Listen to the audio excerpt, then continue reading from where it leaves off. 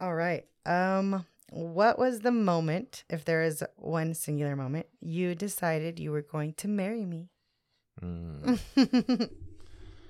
Honestly, the moment that I knew like this was gonna happen, like for sure, was in December of like when we actually had the fire. And Bitch, that was last year. ah, Oh, hell no. with that being said, let's take a break. All right, and welcome back to another episode of Joe's Mind Podcast, where we talk about becoming a better version of you. And today we got a very special guest of mine, the one and only, my queen, my fiance, the legend herself, Lupita. Welcome, baby. Thanks, baby. I always feel honored to be here. Well, thank you. You should. I do. Doesn't happen often, but You should be honored to finally spend time in our spare room. no, No, I'm just kidding. But I'm in here quite a lot, actually. Just not behind the mic. yeah, you're always leaving shit in my room. That is very true. Always. So, today we are talking about relationships, and we have quite a few questions that we need to answer that we received from our friends on social media, people that follow us. Shout out to everyone that has engaged with us with this. We got plenty of questions we're going to be answering today pertaining to relationships, our relationships, and just relationships in general. So again, thank you. Shout out to you guys for making this possible. Women, them, and they.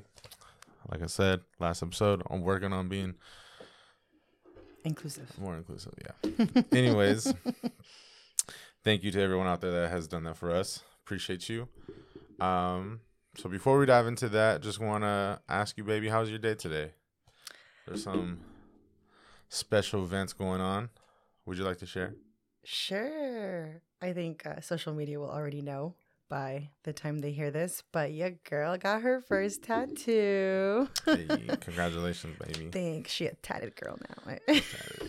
You gotta zoom in to see it, but you know what? She a tatted girl. It's there. It is there. I got a matching tattoo with my best friend, Cassie. It's a little rocket ship. It's really cute. Why a rocket ship? Because we have this cute little saying where we say we're friends till infinity and beyond. That's crazy. No one asked. So that's why I got a little spaceship. You did. You were like, what'd you do today? I'm just kidding. I was talking about the saying. I'm just a little jealous because you got your first tattoo without me. Yeah, that's hater talking right there. I'm just kidding. I'm not that jealous. I just, I like to throw my jabs when I can because who doesn't? I keep her on my toes. Yeah. Keep her on my toes. I keep you on your toes. See? What's up, baby? Anyways, it is pretty cute. I like it. Shout out to you and Cassie. I'm glad you guys finally made it happen. It's been a long time coming. It took all of 3 minutes, but yeah, where was it at? Do you want to share? Oh, yes. We got our tattoo at Tattoo Times in Sunnyside. We scheduled with Bobby, but he got us in with his son. So shout out him. I didn't get his name, but I have his Instagram, so I'm definitely going to tag him. And he did a great job. His line work is really nice. It's a very dainty and small tattoo, so the line work was very important for us, especially because it is a small tattoo, so I didn't want it to bleed. And I can say that both our tattoos came out really, really nice. We're very happy with them. 10 out of 10 recommend. And the little place is cute. They've grown. It's great. That's good. That's good to know. I wouldn't know. I wasn't there. So with that, shout out to Cassie for getting this Coke cup. Since Lupita, I don't want to give her credit, I will. Yeah. It's a little Disney Princess cup. Yeah, she it's got nice. it to me for my it's birthday. Pretty cute. Almost as cute as my cup. Oh my gosh. True kidding. Though, yours is handmade and it's very nice. Yeah, shout out Marissa Sweetheart Creations. She made this Joe's Mind cup, handmade. It's really nice. It's made out of Clay. And yeah, it's just pretty dope. You're gonna have to zoom in. I'm gonna have to zoom in on the detail on it. Kind of like my tattoo. Yeah. So with that, I feel like there was another question I want to ask, but if not, If I fart, baby, Oh, you're just gonna have to. no.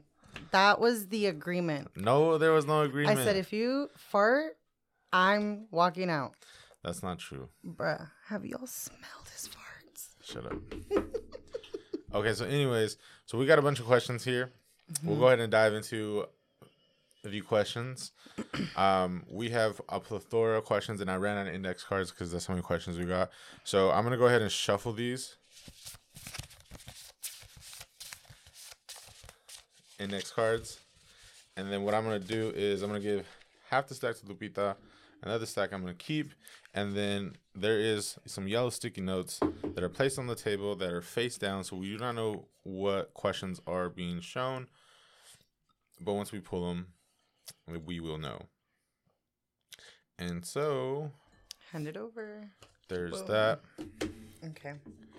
So with that, baby, go ahead, ladies first. Oh, me first? Okay. What is your ideal date night? You go first. All right, bet. So our ideal date night. Honestly, for us, I guess this is my opinion. Lupita could chime in if she wants afterwards. I'm gonna be honest. Our ideal date night really. Our friends are always involved, to some extent. So ideally, we're probably with our friends to some degree, where we're playing games, hanging out, having fun. But when it comes to like just her and I, ideal day night usually involves like watching a movie, playing a board game, and eating some good food. That is a trifecta that I feel like we usually conjugate to one way or another. Definitely food involved. Definitely like quality time. And like just real in-depth conversation of like our goals, where we're at in our relationship, and just kind of what's going on in our minds. So it's really nice. So yeah, I can attest. That's probably our ideal night. Is if it's not with friends, because as you guys know, we love to hang out with our friends. Our friends are fun though. I know you guys know that. Y'all see our stuff, but yeah, they're dope. They're pretty cool. They're cool people. Yeah, super blessed. We are. Shout out you guys. But if it's just Joel and I, it's usually at home type of date night. I mean, sometimes we go out to dinner. Manados are shit. Manado buffet. Yeah, dude. Chinese Here in buffet. Yakima, bomb. So catch us there a lot of the times for date night because, you know, who doesn't like a buffet? But if not, we'll probably order something. Definitely, though, good food. And then usually a movie or a couple of episodes in our series. Sometimes we do like to play board games, just Joel and I. We like to fuck around and do OG. Yeah, OG. Sorry. Speed now. Speed Has become a favorite. And then we just like to talk and hang out. Definitely quality time. We like to talk shit too. So if there's anyone out there that's like cringing to our jokes, I'm sorry, but it's going to stick because it's who we are. We like to joke around and tease each other. Joel says I play too much. She does play too damn much, I swear. But yeah, that's our ideal date night. Nothing too crazy. Yeah, good question. Go ahead and discard that Okay. card. All right, you want me to go next? Sure. For the first juicy question of the night, how do y'all keep your sex fun and exciting? Oh, dang. What are you doing, baby? I'm moving them Why around. are you moving them? Because the next one, he wasn't ready for that. This is what I mean. I can't do anything with her because when it comes to structure, it doesn't even fucking matter. Oh, you had a purpose for the way they were like. No, the purpose was randomized. And Yeah. you're over here fucking. Yeah. The next one was just too deep. We ain't there yet. All right, fair enough. Anyway, but apparently we're on the sex one, so. That's definitely What was the not question? deep, right? Anyways, how do y'all keep your sex fun and exciting? Oh.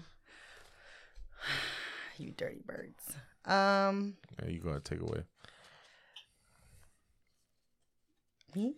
How do we keep our sex life entertaining? I think we like to try new things. Sometimes. I did dabble in the TMI. I don't even know what's like TMI to say, but I guess we're all adults, right? I hope. Oh, hell no. Um, I know some of y'all are sitting there waiting on the edge of your seat. You're like, say it. Say it. I've dabbled into obviously the lingerie, and that's always fun. Very, very, very fun. I would say that is fun. Yeah, and Joel does a good job of making me feel sexy, so it's always fun because I feel sexy and Gots to. definitely push myself out of my comfort zone, even when I'm not feeling very sexy. But always turns out to be a good time. And yeah, I don't really know. Virgin. Let me go ahead and take the ropes, baby, since you're struggling over there. Yes, please help me. So first and foremost, I got a whole speech for this. First and foremost, how do we keep it fun and sexy and exciting? When it comes to us dabbling and experimenting and having fun and it being safe and sexy, it's safety. Like, we wouldn't do the things that we do if we didn't feel safe. So, like, I would say that was number one. Like, in our, like, to begin with, in the very beginning of a journey of our relationship, like, if she wasn't feeling safe or I was just not feeling comfortable, you know, like, that was something that was discussed amongst ourselves. But once, like, that safety and, like, that trust between each other was there, it was easier for us to experiment and dabble into different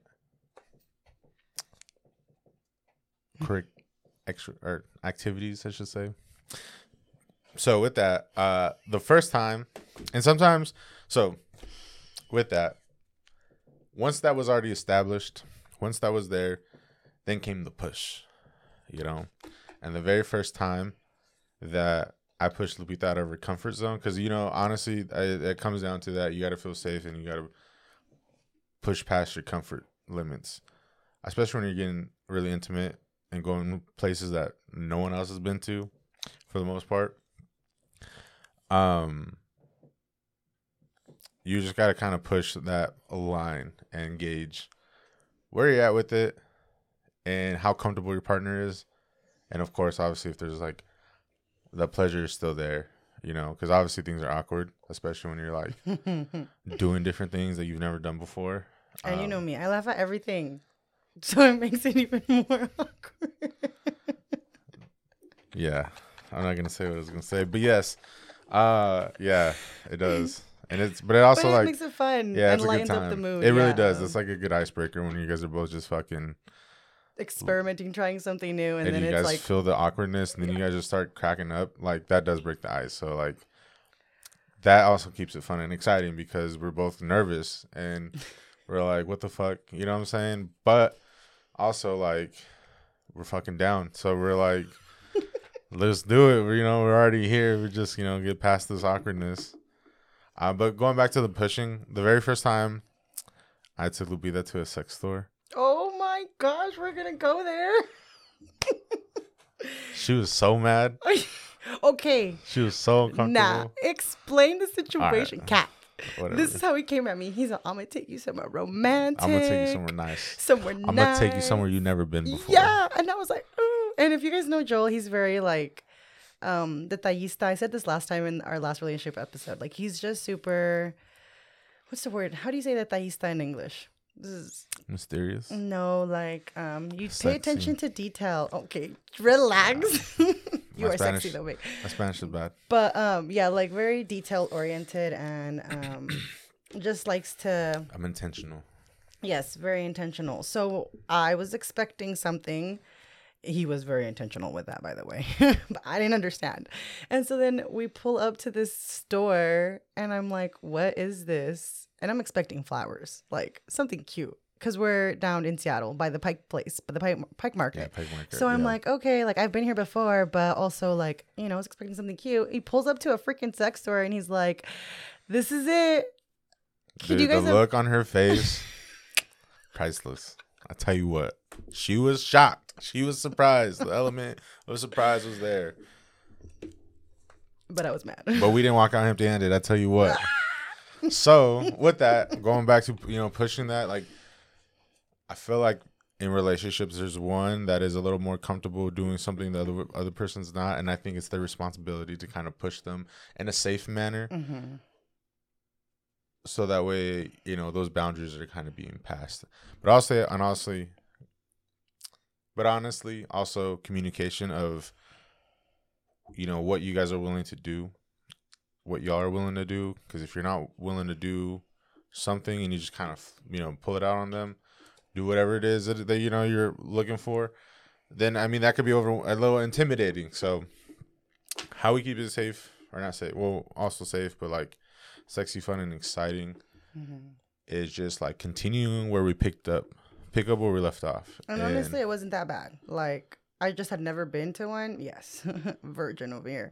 I had never been to a sex store, but we're all adults. I'm sure some of you guys have gone to one, and it's not that bad. And again, how do you break the ice? How did I break the ice? Have y'all been to a sex store? Your girl was cracking up in there looking at this stuff. I was like, whoa, definitely broke the ice. Yep. So it was fun. Ended up being fun and not as bad as I thought. And it's, again, we're all adults. It's normal. It's just a sex store. Like, just was funny. Yeah, it was super funny and fun. After the matter. It was like, Dad's an element of surprise that we also were like in Seattle for like a date weekend or date day. I don't know. We were up there. But we already done a couple fun things already. So yeah, he took me to the Spaghetti Factory. It's no longer there. If you guys went to the Spaghetti Factory, then you know. I don't think it was that time. Oh, was it that time? I feel like it was that time. Or did we go to Cheesecake? No, we went to the aquarium and then we went to the Spaghetti Factory. But I think that time we went to the Cheesecake Factory. But anyways, we were already doing something fun. I had already gone on a couple like different activities like throughout the day, so it was a little easier to do something like that and not just be like, hey, get in the car, I got a weird surprise for you. So like that's not how it happened. No, we definitely already had like a good day going, and I just knew there was a sex shop around the corner because the Spice Market, and everyone knows where Deja Vu's at. It's hard to miss, so but anyways, also just keeping it sexy and fun. It's just knowing each other. Like, we know how, like, what we're willing to do and what we're not willing to do, and like what we're like on the fence about doing. So like, again, kind of pushing that boundary and like that comfortability. And there's things that like at first I was like, no, I wasn't even gonna revisit this shit later. Yerp. And then, if y'all didn't know, Joel and I have been together for 9 years.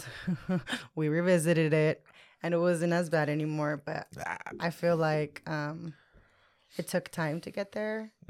And again, that trust and that safety was built to the point where we're at now. And, when I started feeling comfortable.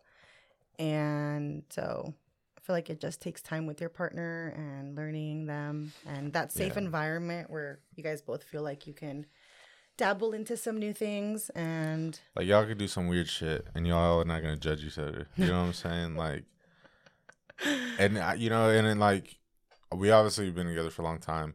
Marriage is like around the corner. Your girl has a ring. I know he said it last time, but I'm here now and I'm going to say it. Yeah. I got a ring. And so like, who else am I going to do this shit with? You know what I'm saying? So like, if you're in a relationship and it's kind of like one of those, like, it's up in the air, like how long it's going to be, where it's going to go. You know what I'm saying? We all been there. But like, I guess respecting those boundaries, if it's not something that's you want to do something and they're not willing to do it, like, you got to respect that, especially if like you can't see yourself being with this person for a long time, or like, that's not a conversation you guys had, or you guys are not even there yet in your relationship. Like, I would say be respectful and fair. Like, this is the person you're not going to marry. Let's not push a boundary where, you know what I'm saying? Like, it's going to be uncomfortable for them and it's what you want. You know what I'm saying? Like, that's where that mutual respect and communication comes in. Yeah, this is very not selfish. Like, I don't do things just for Joel. Like, this is very mutual. Like, it's for both of us. It's not I scratch your back, you scratch my back. It's Well, I guess kind of is. Kind of, But yeah. we want to. You know what I mean? Like, Yeah. it's at Sometimes that we point. doing that shit together. You know what I'm saying? Yeah. But yeah. Sorry, baby. I interrupted you. That's okay. You took the words right out of my mouth. Yeah. All right. Should we move on? Yes. Okay. Good question. Yes. I know you guys were waiting for that one. All right. Go ahead. How did you know you were the one Wow. for each other? I know, and that's Shuffle what I that tried shit to again. show. I'm just kidding. Right? I know. Go ahead. We could do that one. Okay, how did you know you were the one for each other? You want to go? Or you want me to go? You go. I want to hear this. So let's see. There's a lot to it. There wasn't like one exactly specific moment. I mean, yes and no. You know what I'm saying? But like, I guess I knew I wanted to take this relationship super serious when in the very beginning when I was going through my own journey of becoming a better version of myself. And honestly, like Lupita has played a huge role in like me becoming a better version of myself. That's when we met. It was in a metamorphosis of my life where I was deliberately, intentionally self-aware of becoming a better version of myself. I was doing anything and everything. Well, I shouldn't say it like that, but I was doing a lot of things differently that I had done in previous scenarios where, I was abstinent. I, took some time from participating in any like substances, watching porn, masturbating.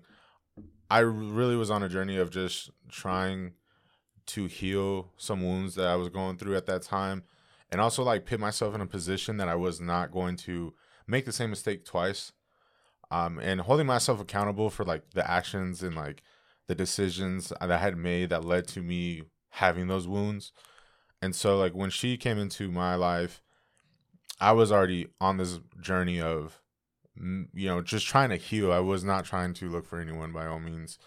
But when she came in, I heard a lot of good things. I'll say that because I know there's another question pertaining to that. But, I got a good recommendation from a group of guys.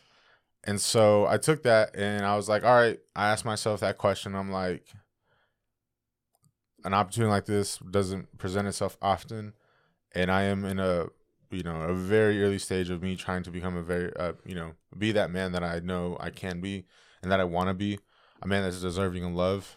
And so what was the question again? When did you know I was the one? Okay, cool. So like that honestly allowed me to explore this relationship and kind of figure out, like, allow myself to be vulnerable. Because really, I was at a point where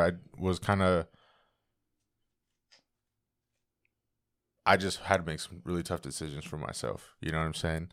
But I kind of felt like she was, like, a huge possibility of being the one when I first, like, learned about her and met her and got to talk to her more, learn her values, where she comes from, who she's about, what she's about, who she is as a person. So like in those beginning stages, like, wow, this is really someone I can see myself settling down with. This is someone I can see myself, like having kids with, And so, and even though we were really young, like I think we were like turning 19, 20 when we like met each other. So like, yeah, it was just, so like, I guess the idea played in my head that she possibly could have been the one. And then it didn't dawn on me until like she was the one. I would say probably in the year like when we were graduating, like towards the end, 2017, 2018, like that's when I knew I'm like, man, like we moved in together for the first time. And like throughout that journey of us like moving in together and then moving out and like moving back here to Yakima, like that's when I knew I'm like, she ain't going nowhere. I ain't going nowhere. And we had gone through so much like at that point that it just really felt like there's just no question about it. Like there was just a lot of history that was developed and a lot of like obstacles and challenges that we've overcame together you know, together and individually, and also like there was just a huge amount of growth. So like I would say between like 2017 and 2018, like that's when we really, that's for me, at least for me, like solidified, like, all right, like we for sure are like shooting for the stars and, you know, living happily ever after. So that's what I would say. That's nice. For me, I feel like it's kind of like similar to Joel's. I don't feel like there was like a specific time, I guess. But you know, when we first started dating, obviously you date somebody, well, for the most part, you know, you want to date with the intention, if that's your goal of marriage. I was obviously in college, and so I was like, well, yeah, if I want to date, obviously I want to get married. But we were very, very, very young. I feel like, I mean, and we weren't even that young, but we were 19. Like, we had just graduated from high school a year before. We were hella young. Yeah. And we were still trying to figure out our lives individually while simultaneously trying to like learn each other. And so I feel like as any couple, especially starting couples, maybe just us, I don't know, I guess I shouldn't assume, but we obviously had challenges. College was tough. We were poor. Our basic needs weren't met. Like, we just had a lot going on. And so thinking if he was the one at that time was like just a thought, you know, like maybe this is who I'm going to be with. I hope this is who I'm going to be with, you know? But I feel like what really made me feel like he was the one was the consistency that Joel brought of like wanting to be a better version of himself, being a good man to me, being compassionate, being kind, being there to pick me up when I was down. Just a great partner. And as we're going through life, like, I'm like, man, you know, like, it's been great having Joel around, and he takes care of me really well, and he makes me feel safe. And it's just that consistency of those feelings year after year.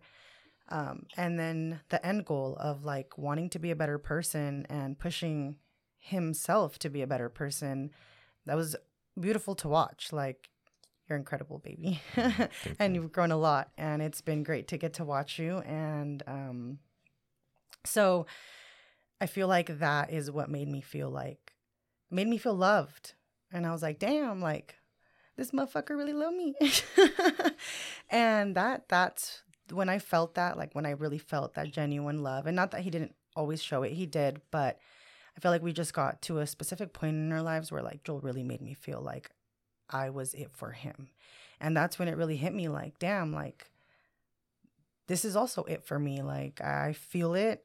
I don't feel like our end goal is the same. I feel like when we have our disagreements, like, we work towards them. I feel like the continuous growth was also a big indicator of like, this is somebody that I want to be with. This is somebody who I can communicate with. This is someone who is willing to duke it out with me in a way where we're trying to save our relationship and we're trying to grow and be better. And I mean, I can't ask for anything more than that. Like, it was great. I'm like, dude, this is great. We get to work together, we get to grow together, and we get to create this beautiful life. And so You felt that in college?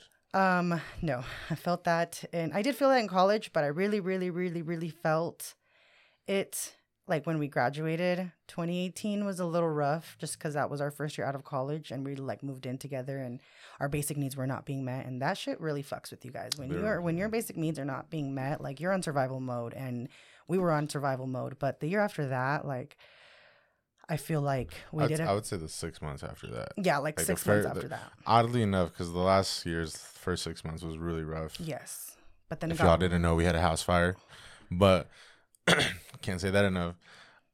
But that year in 2018, those first 6 months were really rough, and like literally as soon as I feel like the 6 month hit, it just was that change that we needed, that momentum that we needed, the peace that we needed to really like be able to focus on ourselves, in our relationship. But yeah, there was just a lot of like survival mode and just trying to But even through get through that, the day. like even through survival mode, I feel like Joel, you still made it a point to be there for me. And it was hard. Like, there was times where we were forced to choose between school and our relationship. And y'all know how that goes. School comes first. And so that Yeah. shit was tough sometimes to be like, I'm sorry, but school comes first. And it was for the best. Like, no regrets. School definitely comes first, coming from a teacher. But it's like, that's what has helped us be successful ultimately. So I'm glad that we didn't put school to the side. But I still, even through that, like, I still felt the love in college. I had to go through a very invasive surgery. If you know, I'm not going to go into details in college. And when I tell you this man was there for me in a way where I almost fought a doctor, dude. I swear to God, yeah, if that motherfucker is hearing this, he's lucky. yeah, you fucking suck. I'm just kidding. Yeah, honestly. It was terrible, but he was still there. Like, he was there for me, dude. This was during school. Like, I'm telling you, like, the love, Joel has always made me feel loved and safe and cared for. And I feel like that's what you can ask about a partner. And he made me happy, even through surviving. So yeah, I feel like there was like a specific moment, but there just was a continuous, like, Yeah. of it. That is what led to be like, this is who I want to be with. This person matches my values and my morals, and we have some of the similar goals, and we're pushing to be better people. And it was there. The change was visible. The growth was very visible. And had it not been there, I don't know if we'd be now, in both of our, there's a lot of growth that I had to do as well as an individual and as a partner. But it just felt great to know that we both wanted it. And so we made the difficult changes and had those difficult conversations to be where we're at now. And I wouldn't have changed anything. So Yeah. it's a pretty long response. But yeah, that's how I knew he was the one. Yeah. I would like to add, like, when we first started talking, like, when we were in that talking phase, like, we both had that conversation where, like, if we do this, that's because we were, like, in it for the long run. Like, like, we make that next step of, like, us not just talking. And honestly, like, she was, like, someone that I just knew I could trust. Like, I trusted her words. Like, I just felt it when she would tell me something, and I was being, the most honest. I mean, it's not like I'm not an honest person. I wasn't before, but, like, I just made it very clear what my intentions were. And if this is something we decide to do together, like, I just want to let you know, like, I'm all in, and we're gonna, like, this is essentially till death do us part, even though, like, we definitely understood where we were at, where we were coming from, and, like, where we were at in our lives, and, like, what our main priority was, which was school. And so, yeah, there's a lot to our a whole 9 years love. of it. Yeah. But, like, I feel like those first, like, 3-4 years was a lot of growth and, like, just survival, like, in the trenches together, and just dealing with our, like, individual self, and also, like, our relationship as a couple. Like, there was just a lot. And so, like, we definitely, And I was bad. I was very needy, and we were poor. And your girl knows how to cook. And my mom said that the way to a man's heart is de la panza. So you know what? yeah. But once she was outside of her house and she's learning about Taco Bell and McDonald's, you can expose me like and that. Pizza Hut. I comida en la casa. Yeah. That wasn't a saying she knew in college. But it's okay. Neither did I. We were. If you're in college, you went there. You can't tell me y'all didn't go to. Who was trying to cook? You know what I'm saying? I mean, she did. I'm not saying she didn't, but, like, I did. And she cooked really well. But yeah, it was. You know what I'm saying? Like, you're just with your friends and you're young and dumb. Like, you're in college. Like, you only know as much as you know. And if you're coming straight out of high school, like, there's just so much freedom, and last thing you want to do is be making food and washing dishes. To this day. Facts. All right, next question. This is actually a good, perfect question. Okay. Who kissed who first? Oh my god. So let's go ahead and perfect segue. Go ahead, baby. I kissed Joel first because Joel was a square and he wasn't gonna kiss me. Okay, so she's just trying to cover up. No, he was. Let me give you the full story. Okay, look, like I said, Joel was very respectful. This was I moved up in January, and my roommates were still in during winter break, so they weren't there. And I was like, yo, first of all, I've never lived by myself.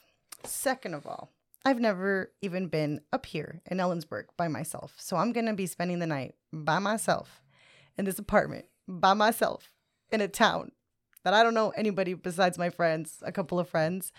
I was like, by myself. And this guy. And Joel. So I was like, do I call him over? Do I not? Like, what do I do? She wanted it. She wanted me over. Damn right. So I called him. And you know what he did? He came over. So I wanted to be there too. So I was glad he came over because that was the first, my first weekend there. Your girl did not waste any time. So he came over and I made him camarones a la diabla because again, Fire. my mom said you get a man by the stomach. So I had to cook. And after that, we were in the kitchen cleaning. I was cleaning. And he showed up. He was like just standing there. And I was like, you know, is he going to do it? Yeah, is he just not going standing to there. do it? All weird, right? Yeah. He just stands in the kitchen after they're done eating. I was washing the dishes. I was cleaning. What were you doing in the kitchen just standing there not helping? What do you mean? I was engaged. I was eyes locked in.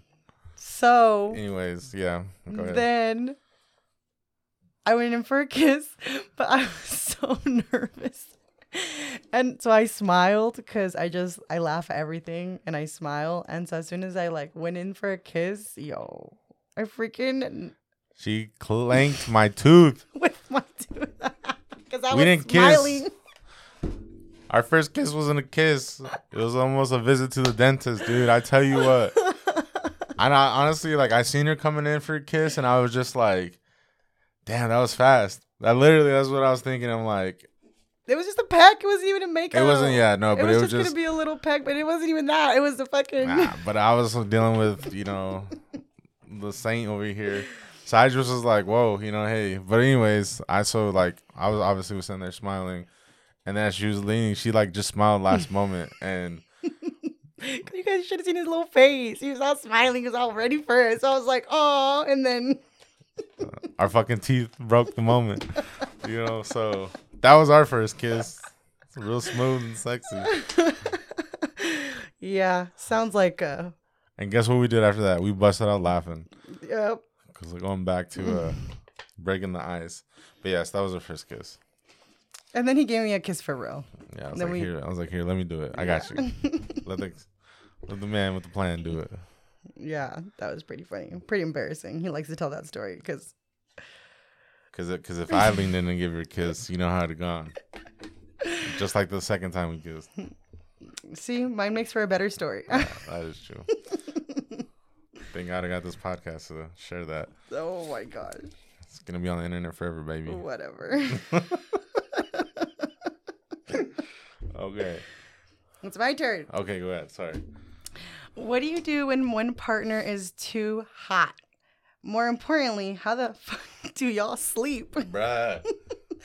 What do you mean too hot? I could do a whole episode on this. A partner when one partner is too hot. Oh, you mean like when I'm cuddling up against you and you're like, you're hot, Yeah. and then you push me over? I would read that way. Yes. Hmm. All right. So I have a whole, Hmm. I can break this down to you. This is how couples should sleep. All right. So unless you guys are like head to toe, let me rewind that. Unless y'all are like the same size, height, with whatever, then it's going to be a little bit different. However, still rule applies. The shorter one has to go below the taller one.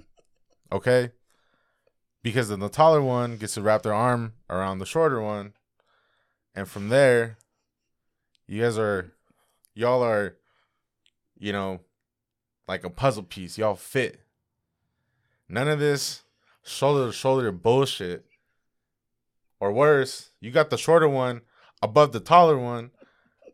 It don't make no damn sense. Yo, my grandma said the chango was gonna grab my feet. So And he hates it because I tuck the blanket under my feet, but I'm like, nah, ain't no chango gonna get me. It's not even that. This girl likes to sleep with her neck to the headboard. Do you know how like hard it is to like cuddle someone when their head's like at a 90-degree angle and they're just like, you know what I'm saying? Like, I'm not even joking. I can't even exaggerate this. He ain't lying. I sleep pretty far up. And I'm like, bro, chill the fuck out. The headboard is a headboard. It's not a neck rest. You know what I'm saying? Like, our head is supposed to go to the board, not the neck. Who asked this damn question? A very wise guy. Very, very wise guy. But anyways, the taller one has got to be above the shorter one so that the shorter one can fit into the pocket of the shoulder. You know what I'm saying? So when the taller one puts the arm around, the shorter one can put the head on the shoulder, and then y'all can just wrap each other up at that point. But if y'all, when it comes to the bed and sleeping next to you, there's no such thing as equality, all right? There's got to be a level of difference to give yourself the most comfort, in my experience. But I was like, I'm a very hot body, so I like to stick one leg out and do that because Lupita's super cold. She was cold. We got a heater in this room because of how cold it is. It was apparently so cold in here. It really wasn't. I get so cold. My feet get so cold. And then since Joel is so hot, I place my cold feet on his warm legs. He doesn't like it. But well, I mean, when it's on my legs, I don't mind it, especially like my feet, because it just like it's like a yin and yang, cold and hot. But then when she like tries to be cute, but she's really not, and she's putting her feet on my fucking stomach, or my back, or my neck, that's when the fucking chango comes out. He grabs my feet. But anyways. But yeah, Joel is hot. Sometimes I have to be like, you need to scoot over. Like, it's way too hot. Yeah, and she'll double up on a blanket, but I make sure I throw that shit on her side. Like, yeah, I have to sleep with the Mexican blanket. I need to sleep. It's almost like a weighted blanket, but a weighted blanket. It's too hot for Joel. Recently, but not me. I throw that shit off me real quick. Because, like, I don't know. I'm a hotter body, so one blanket's good enough. Wrap me in it. Like, I provide my own heat, so it's just the insulation that I need. But yeah, there's my breakdown of sleeping together. The taller one has to be higher. The shorter one has to be lower. Y'all sleep in each other's armpits. And I promise you, best sleep you'll get until one rolls over and then you're on your own, which is fair. I guess I could work on it because Joel used to snore and he's worked on that. Yeah. Now he doesn't snore. And that was a big thing. Yeah. A big thing. Dude, I done worked on it. But not no more. But I'm not the only one that snores. Yeah. But not as loud as you. Just kidding. Speaking of snoring, y'all probably hear Legend in the background, little fucker. Oh, yeah. If you hear a little snore, that's him. He needed to be in here, too. Always. You want to know why? Because the heater was in here. And this motherfucker likes to sit in front of the heater and take up all the damn heat. I can't with these two sometimes. You know what I'm saying? All right. Your turn. Next question. What gets you through the days when you can't stand each other? I don't know. I'm still trying to figure that out, people. Yeah. We're still working on that. Yeah. It's a work in progress. We just give I think we give each other our space, most importantly. I feel like that's the time where I'm like, I don't want to look at you right now. I don't want to see you. And I'm big on, if you don't have nothing nice to say, don't say nothing at all. So guess what? A bitch won't say nothing. And I'm big on, I'm going to say what the fuck I want to say. I know. You know what I'm saying? Have you all argued with this? You should have been a lawyer. I'm not that bad. No, I'm just kidding. I just keep it real. Some people don't like it. Some people do. You know what I'm saying? Some people can handle it. Some people can't. But I've worked on that. You know what I mean? I've worked on that. I'm be honest with you. Can't sit here and say I'm a better version of myself. I haven't worked on that. Delivery matters. You know what I'm saying? You can say the right thing at the wrong time, and you can say it in the wrong tone. Mm-hmm. You know? Like yesterday, we were like in a little bicker, and I was telling Cassie about it today. And I was like, I had to tell him that we need to revisit this conversation later. And she just starts cracking up. She's like, bitch, did you really just say that? I'm like, yeah. I said, I can't have this conversation right now. We need to revisit it later. And sometimes that's just what you got to do. Is you just got to pick it up at a different time. And it's weird because you have to move. You have to get out of that room. Like the time and space, you got to break it. Because let's be honest, you're going to sit there and argue with each other back and forth. You guys are locked eyes. You guys are not. You know what I'm saying? Y'all are not. And if it's not progressing, it's not moving anywhere, and it's just like, you just don't feel like it's moving somewhere, sometimes you just do need to just speak up and be like, honestly, this isn't going anywhere right now. We're obviously still upset.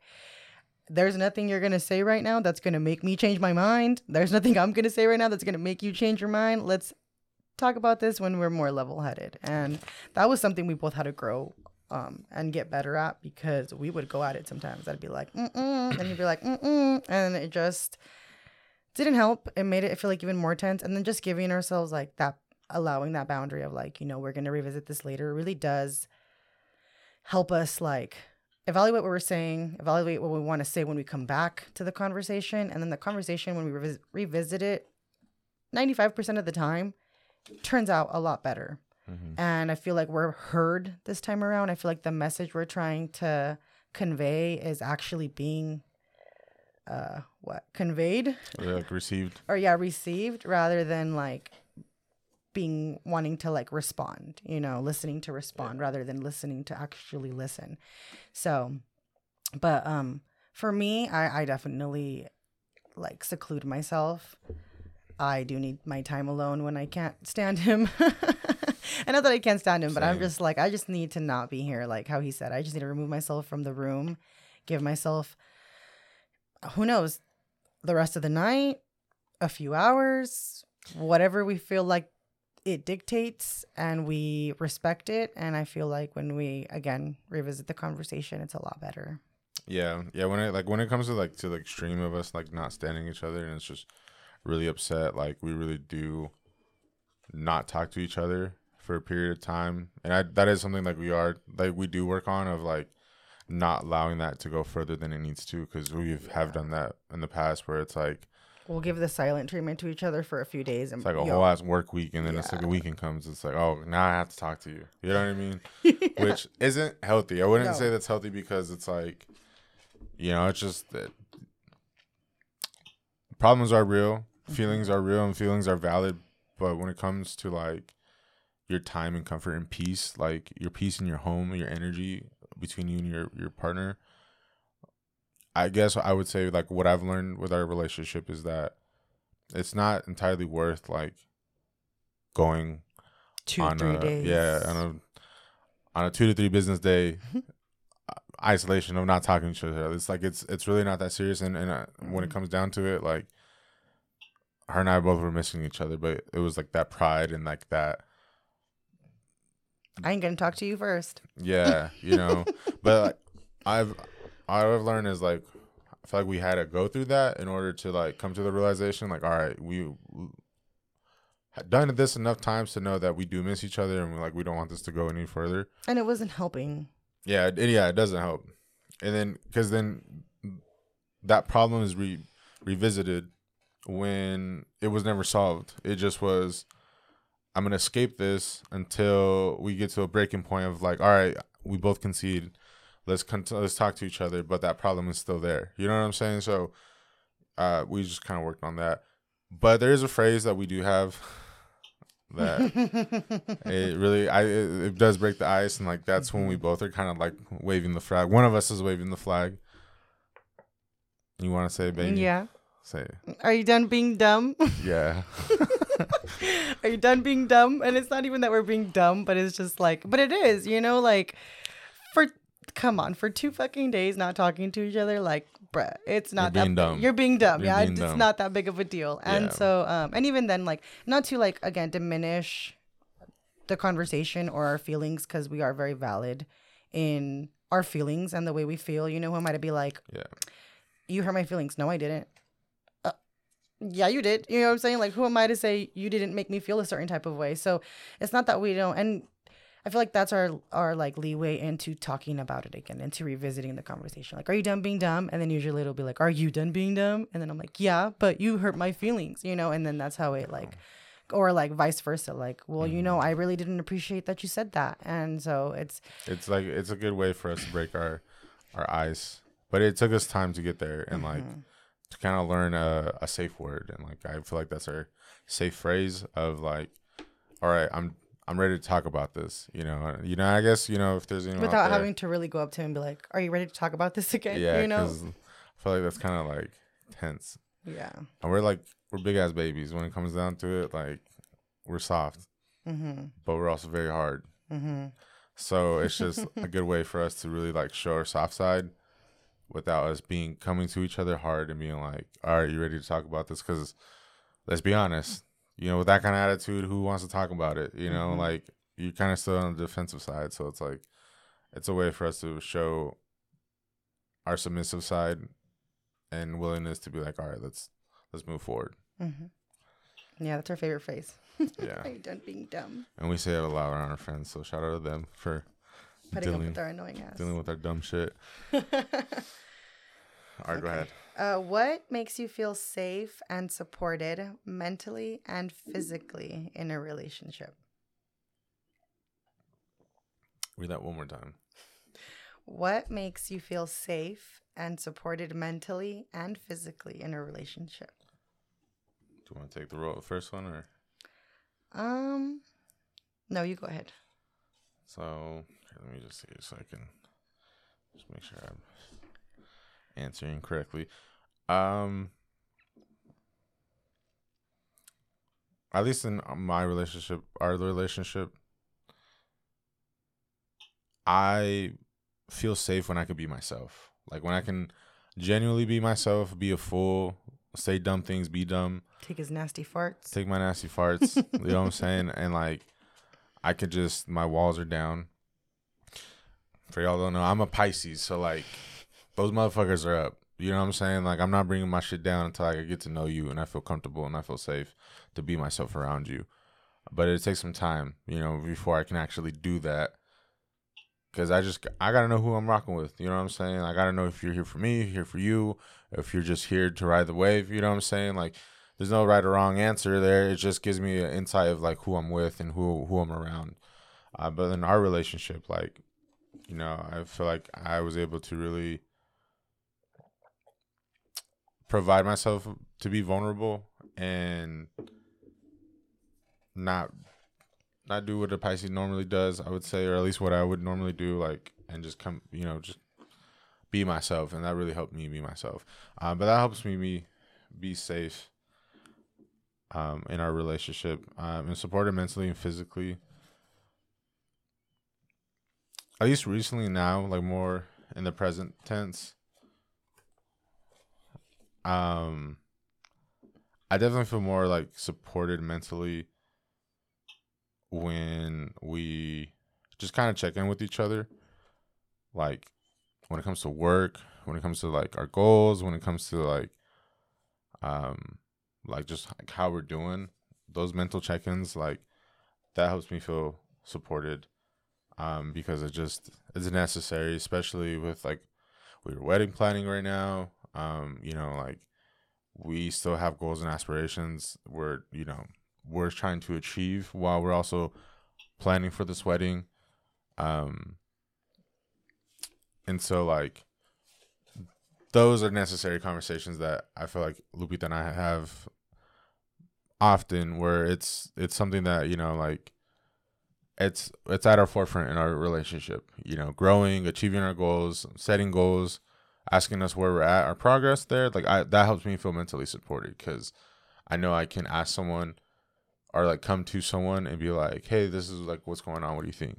Like that really helps me, because even like on my post, man, if y'all women and them and they, he she yes, for y'all out there, like I double check, triple check with Lupita, like what do you think about this, what do you think about that? And like that helps me like just kind of like in a self-soothing way make sure like I'm confident and like it's just a extra set of eyes. And so like that helps me mentally, because that could be overwhelming. It's easy to overthink things, especially when you're putting yourself out there on the internet and like you got so many like just creative people out there, and also like very much like trending stuff. You want your stuff to stand out.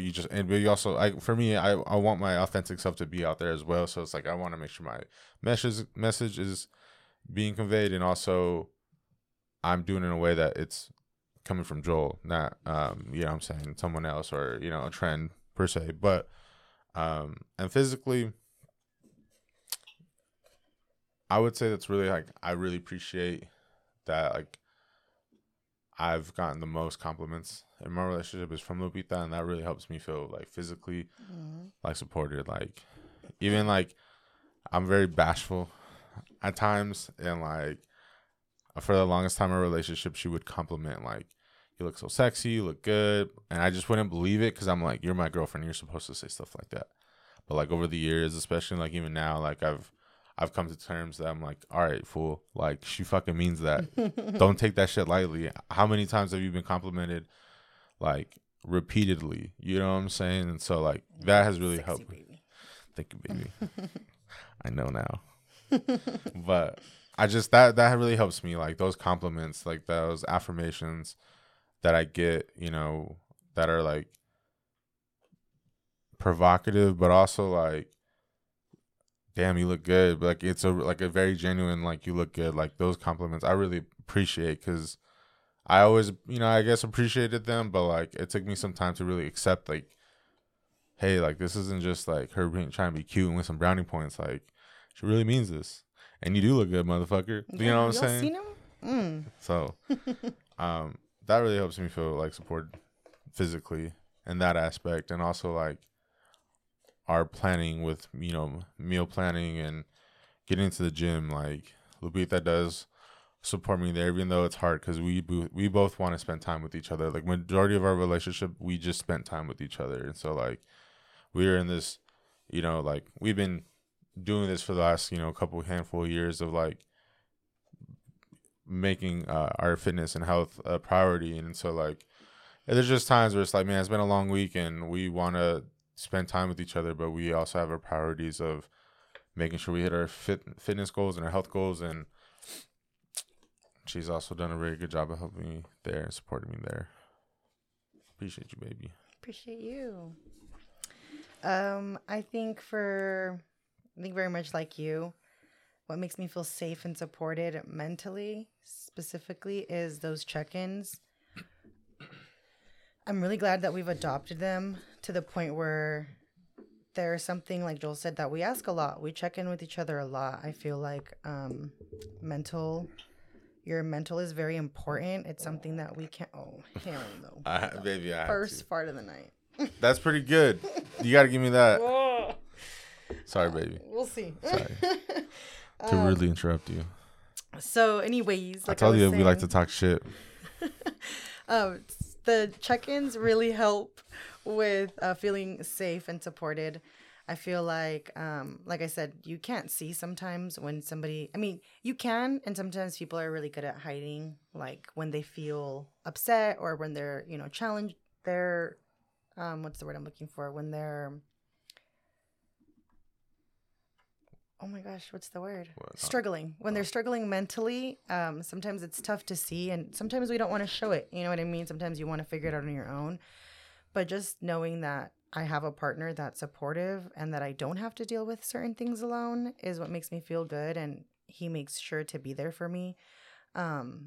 So yeah, those check-ins, I think that if you don't check in with your partner, I definitely think that's something you guys should adopt. I think that's something that's also made our relationship stronger and connected us even closer is those check-ins. It's a genuine check-in, you know, like, how's your week this week? Or, you know, how's your day today?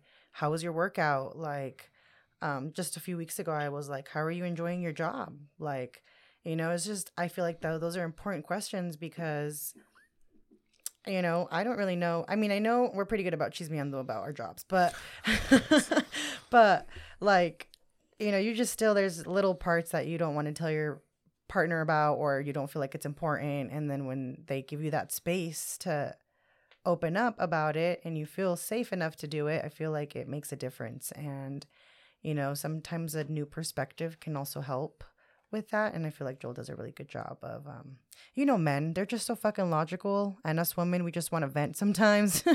Yeah.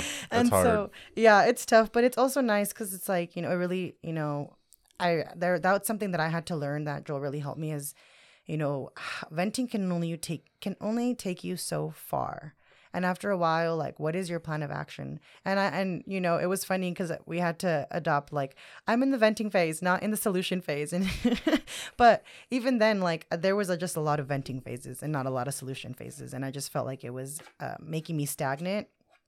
tough conversations you have to have with yourself of like, okay, but like, what are you going to do about it? And so just being supported by Joel and, having him listen to me while also giving some advice and like, pointers on how I can make it better, because he is my partner. And the one thing I didn't realize was that, like I said, he loves me. And so it hurts him to see me hurt or frustrated or stressed out. And that was something that it took me a while to understand, because I just was like, I'm not in the solution phase, but it's not that he's in the solution phase, is that it hurts him to see me that way. And he's like, I just want to make it better. I don't want you to be upset. I don't want you to be stressed. And that was like me having to take a step back and being like, you know what, you're right. Like, I don't want to be upset about this anymore. I don't want to continue to give my energy to something that's not helping me. And so Joel does a very good job of being supportive. I really appreciate that. Thanks, baby. I try, because I do be trying to solve all the problems that should be giving me. Yeah. And sometimes he can't, and it bothers him. Yeah, and then I've had to adopt that as well. It's like, all right, Joel, just bite your tongue, because this is not clearly, and and that's something that like it's really opened my eyes to being realistic. Like you can tell someone what to do when they're having a mental breakdown about something, but like realistically, that shit's not gonna stick. So like, who are you really helping at that point? You're helping yourself. And that's something I had to, like, that was a tough pill to swallow. Was like, I was being overwhelmed with problems that, were being presented, and I'm like, all right, well, this is how we fix it. And it was more so me like just trying to fix it so I can lower my anxiety and, feel like I contributed and helped in that aspect, because we're both feeling it, because I'm absorbing those emotions and feelings. But then it's like, I took some time to realize that, hey, like, it's okay. This isn't, I'm not in the solution phase. I am in the venting phase. And, and let's be honest, I'll be honest, it's never really worked, like it caused more of a friction than it did like a solution. So, it just kind of was counterproductive of what I was actually trying to do, so like, as men out there, men that are listening, like there's times where you just gotta shut up and listen to your woman. I know as hard as that is for us, but it's like, you're not gonna solve their problem when they're like in a heightened state of mode and they're just overwhelmed. Like, allow them to feel, allow to sit, like be with them and sit with them and those emotions without like taking on those emotions, but just saying, like, and just empathizing with them. Like, I see you're upset. I see you're frustrated. I would be frustrated too, relating to them, so that way they feel that they are safe and they're in a space that they're like, they can relax.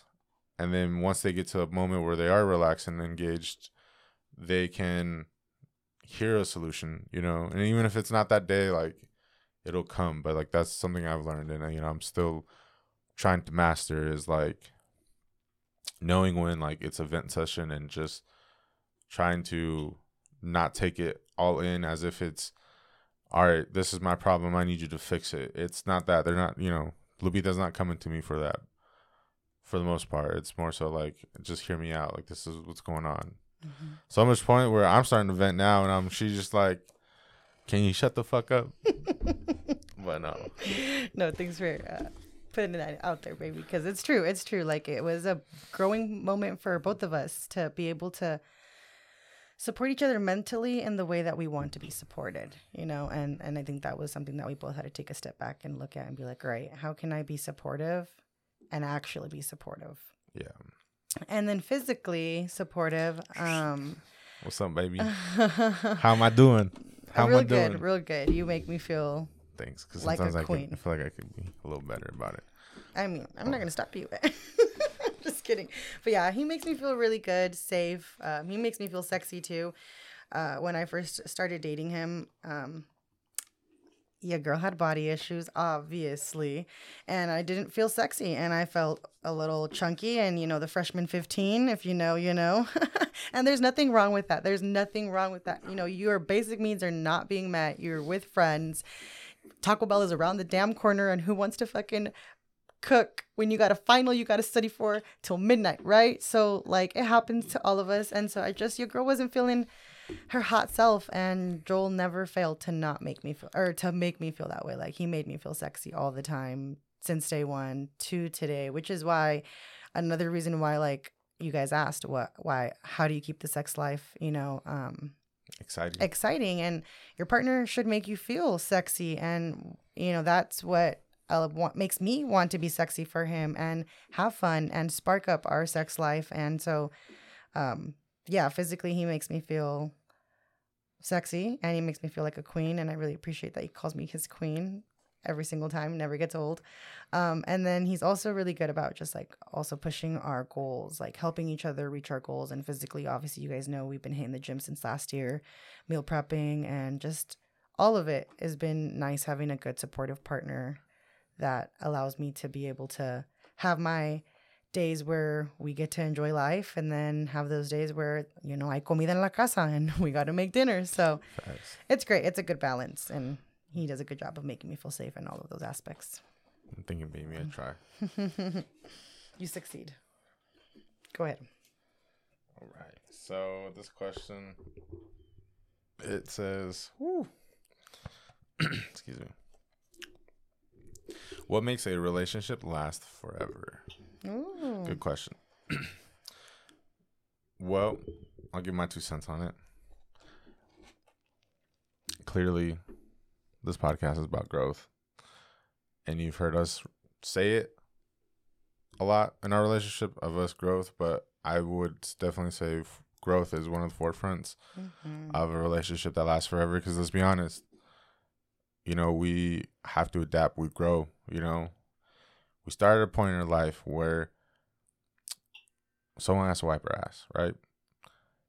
And then at some point, you're going to be in a position, living a long, happy, healthy life where someone's going to end up wiping your ass all over again.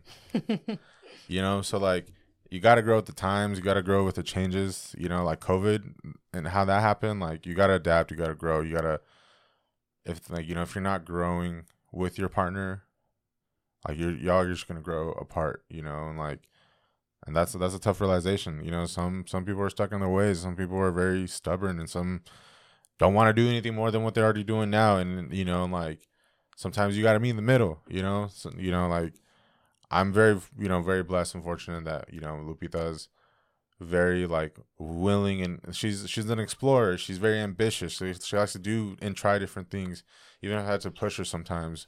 But, like, when it comes down to it, like, that curiosity is there. She's very open-minded about doing things. And that's one of the traits and values that I love about her, is that she's willing to, explore different things.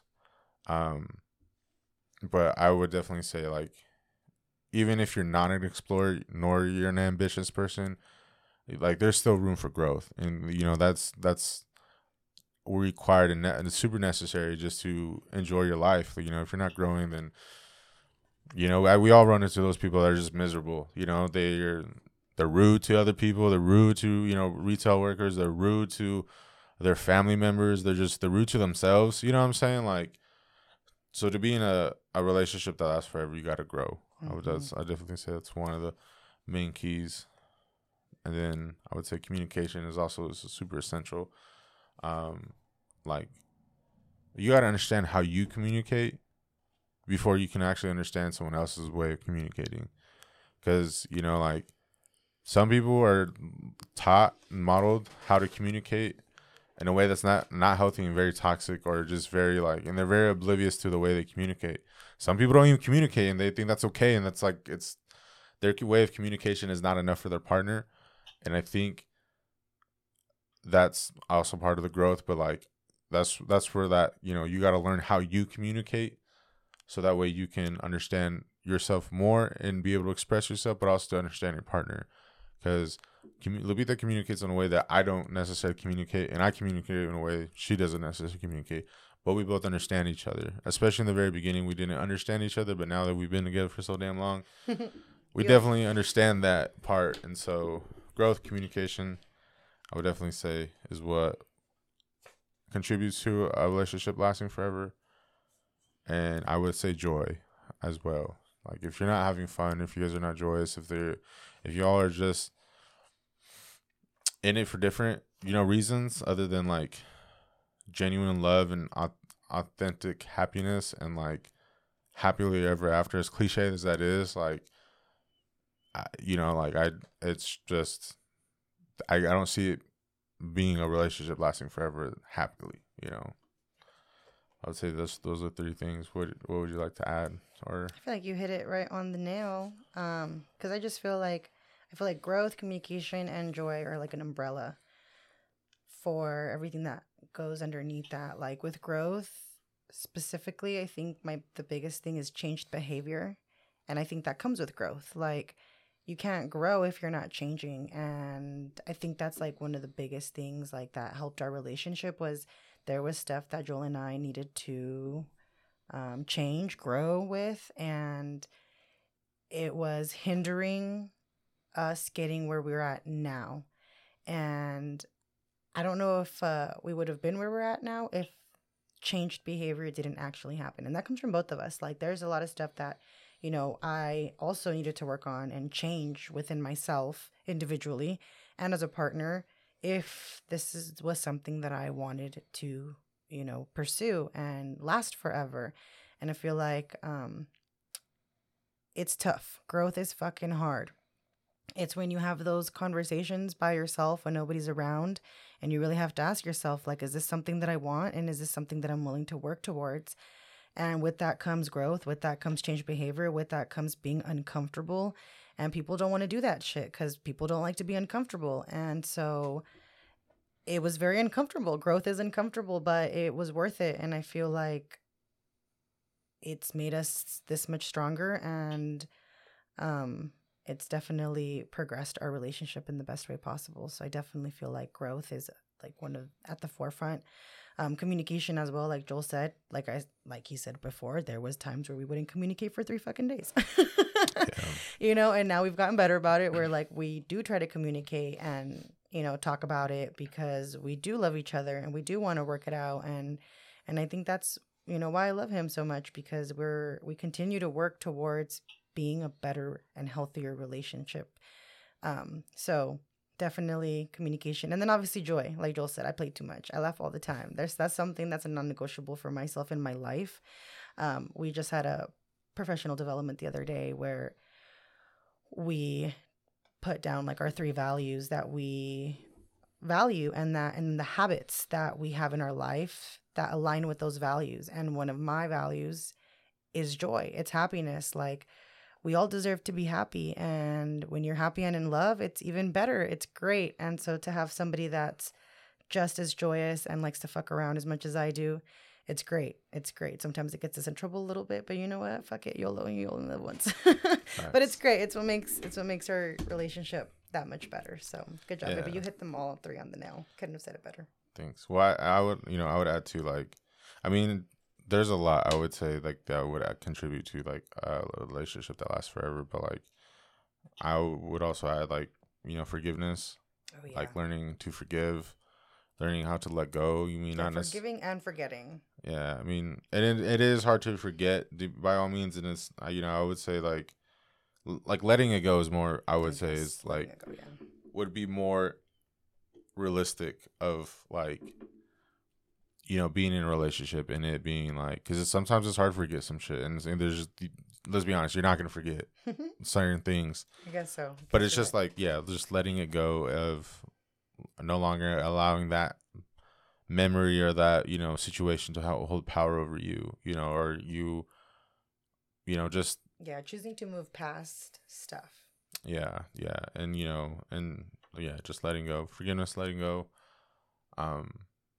and also just like that accountability part, like holding each other accountable. Yeah, that changed behavior. Yeah, exactly. Yeah, that changed behavior. That is also key too, because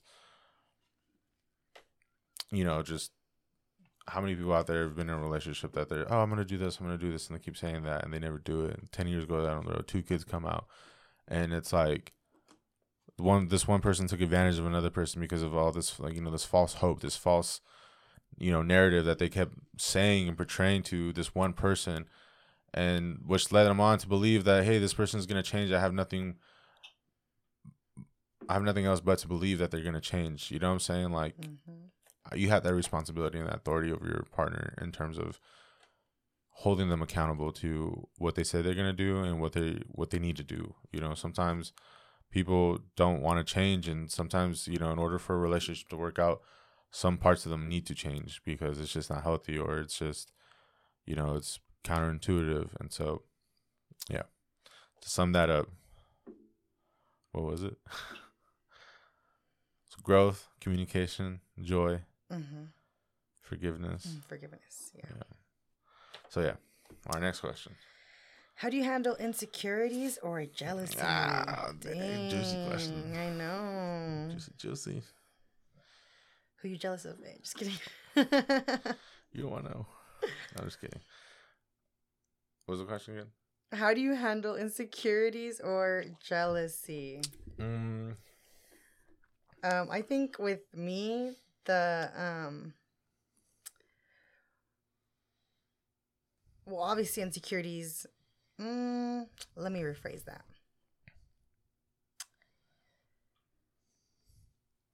I think I handled my insecurities, but I feel like Joel also did a good job of not making me feel insecure. Not always. Obviously, at the very beginning of your guys' relationships, you're kind of like still gauging each other out and being figuring out those insecurities. Yeah, figuring out those insecurities and like what bothers you, what doesn't, or whatever. But Joel does a good job of like making me feel secure to the point where I don't feel insecure. I feel like at the end of the day, when I would get insecure or like where you get jealous of other people or whatever. Yeah, I know I'm not proud to say that. Not anymore, but you know, once upon a time. Long ago. Yeah, long ago. It was also like a self-realization of like, I guess, my worth. And again, Joel does a really good job of not making me feel insecure. But then I also got to the point where like, you know, within that growth that we went through individually and then obviously as a partners, you really learn your worth and what you're worth. And then, you know, you don't get insecure. You start thinking like, you know, if you fuck up, you know, that's on you. Like, you fucked up, you know, and you got something good going on here and you know your worth. And it's like, if that's something that you want to do, then that's something you want to do. And I think that's vice versa too with Joel. Like, I feel like I know what I have. I wouldn't want to fuck that up. So I wouldn't like, I don't feel like he makes me feel, what am I trying to say? Like I would do something to make you insecure? Yeah, I don't feel like he would make me do anything like that to make me feel insecure or like to make me feel jealous. I feel like he's very much like, he gives me my spot, which I really appreciate. He does not make me feel like there's anybody else. And I feel like everybody else can attest to that.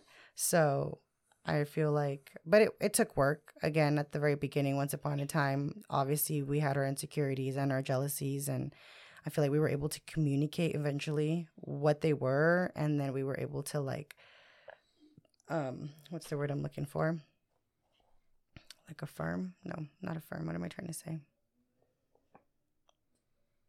Reinforce? There's a better word. I don't remember. I don't know what it's called. But yeah, that's my 2 cents on it. I don't get jealous anymore or insecure. Yeah, I mean, like, yeah, I was very fortunate to meet Lupita when, you know, of who she was. And so, like, I was already very secure with who she was as a person. Like, I definitely had the privilege of not feeling so insecure coming into this relationship like I may have in like other relationships where like I just, you know, felt it in my heart that she was a good person and she was a person of values that wouldn't do anything to me that was like with malice and that was intentional of hurting me, you know. But that is not to say that I wasn't insecure or jealous. That, you know, I've had my moments, and I absolutely have had my moments. Like, I guess to share more, like, for personal, like, more on a personal level of it.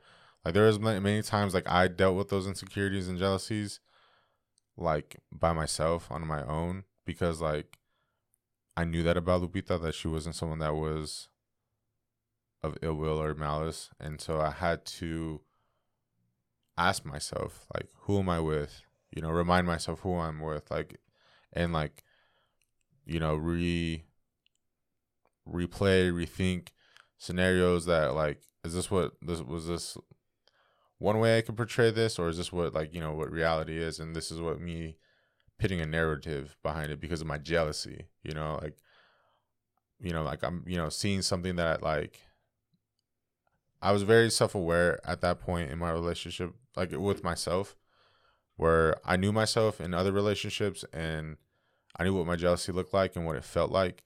So like the times that I was jealous and insecure throughout our relationship, I was able to, you know, use that self-awareness, like, all right, Joel, is this you being jealous? Like, and if it is, like, or, you know, if, like, I guess to kind of detect what it was what, like, you know, I had to look at the evidence, like, this is what happened, this is what was said, or this is what I saw, and then blah, blah, blah. Like, is that what you really saw, or is this what you're, you know, translating in your head, you know? And then that's where, when it comes to it, it's, you know, like, you got to have that conversation with yourself and know yourself enough to, like, I can be insecure, I can be jealous, you know? And so that really helped me through those times when I was jealous and insecure, to like just, I guess, hold myself accountable of like my jealousy, because we're all capable of it, you know. It's not, you know, there's no one perfect out there, and there even like the times that I'm like, you know, maybe you didn't make me feel like I was first, you know what I'm saying? Like, those are times where I talk to myself and I'm like, all right, like, let's look at the facts. Who's going to bed with this girl every night? You know what I'm saying? Who gotta, you know what I'm saying? Like we know each other on a level that's like, I am able to like pinpoint or pull apart like what's my narrative and like what's reality. And like also, like, there is trust in our relationship that if I was insecure, I can like I can have that conversation with her. Mm-hmm. If I'm really insecure about it and jealous about something, and I'll be like, hey, like, what did you mean by this? Or like, you know, I didn't like this, like, you know. And we've had those conversations before, and, you know, that's also helped us establish that security in our relationship of like, if you do feel insecure, if you do feel jealous, or if there's something you didn't like, a way I may have, you know, approached someone, or, you know, responded to someone, or whatever, you know what I'm saying? Like, we've had those conversations where like now it's a lot easier to have those conversations and it not be like, oh my God, seriously? You really thought this was what? You know what I'm saying? Like, and it was never like that. I feel like when, even in the beginning of our relationship, we were pretty good about. There's a lot of respect there. Yeah. I would say, and like, you know, and like, not to say that people don't respect each other, but like, I respect Lupita enough where if she like was coming to me about something, I'd be like, whoa, like, all right, I got to hear her first before I react to it. You know, and I've come from a reactive, you know, background where it's like, it's easier to react, especially if you're, you know, defending yourself, or just you are doing something you shouldn't be doing. It's easy to kind of deflect the question by putting that back on that person. But I digress. Next question. I think it's your turn. Okay. All right. Relationships have their ups and downs. Could you both give examples of those ups and downs? Well, I'll give you one. That, like, is just part of life. Did I mention our house caught on fire? Oh, my gosh. I'm never going to not tell anyone the story. It's just, you know. That was rough. That was rough. And honestly, like, I mean, more recent, like, up and down. But, like, that was, like, an obstacle that you kind of face. Kind of like what Lupita mentioned before. And she had a surgery that she had to deal with when she was in college. Like, that's also an up and down. Like, it's like, you're not mad at each other. Like, it's not like you're frustrated at the situation. Yes, you know, and like, you guys are just handling the situation rather than it being like a problem or a situation caused between each other. those ups and downs were really like eye opening and very like they're super bonding. Like I feel like the fire, like it could have made or break us, and it definitely made us. And that surgery, like that really like put me in a position to like step up as a partner. You know, like me as a man, like as a provider, as a protector. Like I said, like I didn't like. I said I almost fought a doctor. I didn't literally, but like I had to stand up and say something to this guy. Like I had to like, yo, like what's going on? Like we're back in this play out again because you didn't do something right and she's in a lot of pain. Like what the fuck is going on? You know what I'm saying? Like you as a partner, as a provider, both spectrums, whether, you know, female or male or both, you know what I'm saying? Like that is your right. That is your, you know, your responsibility to protect your partner and ask those questions, in my opinion. And like, you know, even if it comes to someone that's of, you know, of a higher stature, like doctors are humans too. You know, they all have, you know, their processes of getting to where they need to go, and, you know, to become a masterful surgeon and, you know, to know all that knowledge, like they start somewhere. We all start somewhere. And so, yeah, being able to speak up on your behalf, like on your partner's behalf, and like speak for them is something that is important. We learned at a young stage in our relationship, and up until last year where we had our fire, we were, you know, like we're talking to insurance companies, and these insurance companies are like ditching out on us, and, you know, having these conversations with them, like, yo, like, I'm sure you deal with these, you know, these kind of conversations all the time, but I'm living in this shit. Like, I don't have a house. Like I'm technically considered homeless. Like I'm in a shelter, and it's easy for you to be like, oh, I'm Mr. So-and-so, you know, we're working on it. You just give us some time. You know, these things take time. Oh, motherfucker. Like I'm in a shelter. I'm in a temporary placement. Like I need to go back to my home, but I also need answers. Like I need you to tell me what's going on so that way I can turn around and recalibrate my life accordingly. And so like sometimes you got to be a Karen, and, you know, I've had been Karens in these aspects. Like, you know, I would say those are those ups and downs of not ups and downs like against one another, but like just with life. Yeah, and just like even being there for your partner during these downs, like going back to the fire, we had a situation with our insurance, and Joel was not having a good conversation with them, and then he was getting frustrated, and so I was like, all right, baby, tap me in. And as a partner, like that's what you have to do. You know, you got to get tapped in. You got to know when it's your turn to come in and take over something. And I was like, you know what? Like Joel's very nice and he's very like understanding, and fuck no, not me.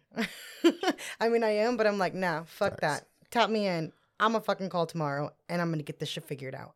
And not that Joel can't do it, but there's just, you know, he can. He's very capable. But as a partner, sometimes you just got to know when your partner needs that extra help. And sometimes, you know, in that situation, Joel needed some extra assistance. I was on bending knees. I had already done cussed out. Like, I had no other cards to play. Like, you know, so, but it just, yeah.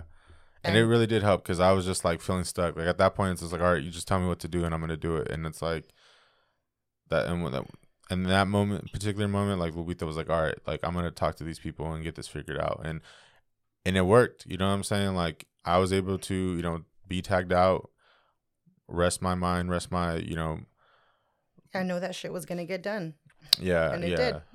Yeah, because, you know, like, it's just super helpful when you can, like, walk away from something knowing it needs to get done, and then coming back and it's done. Like, that's just a huge advantage of having a partner that's responsible and reliable and able to take care of shit when, you know, you need them to take care of some shit. When shit goes down. Yeah, part of those ups and downs. And I would say, like, that, you know, it's an up. Like, being able to rely on Lupita to get shit done at a time that we were like, yo, like, I felt like kids. Like, I felt like we were kids. Like, you know, like, I've never done this, but we've never dealt with insurance. Yeah, you know, like, it was an up and down that really brought us together. And same with the whole, that surgeon and that doctor in Ellensburg, Washington. Don't go there. He drives a BMW. Don't ask me how I know that. Joel. What? Anyway, yeah. Don't ask me how I know that. Yeah, so that would definitely be a good example of like when we were down. And I feel like right now we're at the highest of our point right now. Like, I'm so happy. I feel like we're in such a good, healthy place in our relationship. We've definitely put in work, 9 fucking years of it. Yeah. That's necessary. It is. It is. They're like, yeah, not to diminish all of our work. And, you know, shit was tough. It was really, really rough. But Like, but y'all are seeing 9 years worth of work. Like, yeah. y'all are hearing 9 years worth of work. It's wasn't all rainbows and sunshines. There was a long period of time where it definitely was not that. It was quite the opposite. But Very down. Very, very down. And what did we do? In those times of downs, I feel like we just had to remember and remind ourselves, like,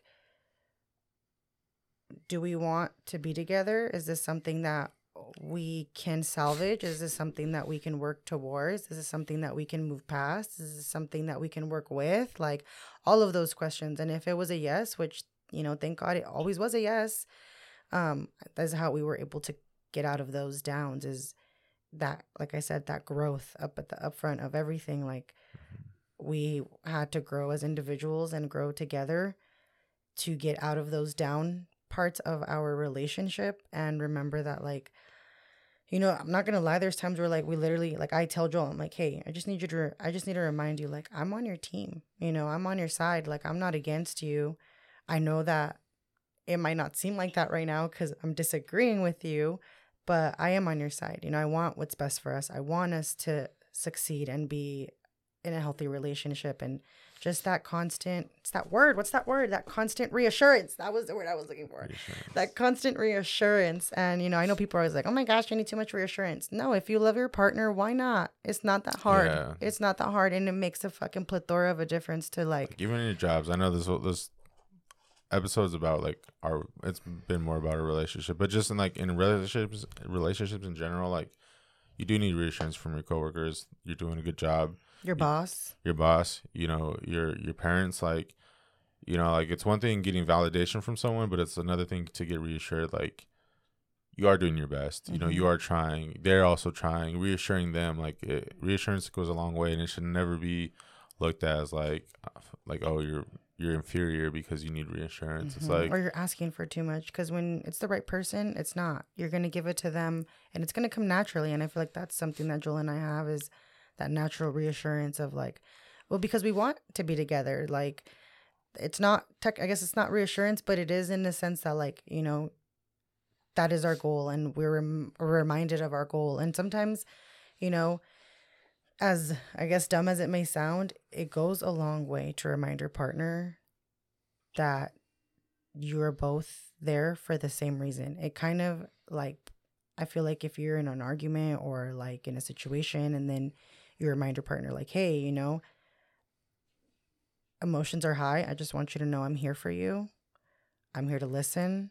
I hear you. Like, I validate your feelings. It goes a long fucking way. And it's reassurance at the end of the day. And, you know, and it's important. It matters. And I feel like it really does help in those times of when you're feeling down. I know that sometimes you don't want to hear it if you're upset, but like I said, give yourself that space, like Joel and I, and then come back and revisit the conversation. You know, are you done being dumb? And then, you know, talk about those downs and move past them. And I feel like it makes the ups that even better. I feel like we're in a really good place right now. It's pretty fucking great. Yeah, it's awesome. It's worthwhile. It is. All right. What was the moment, if there is one singular moment, you decided you were going to marry me? Honestly, like, the moment that I knew, like, this was gonna happen, like, for sure,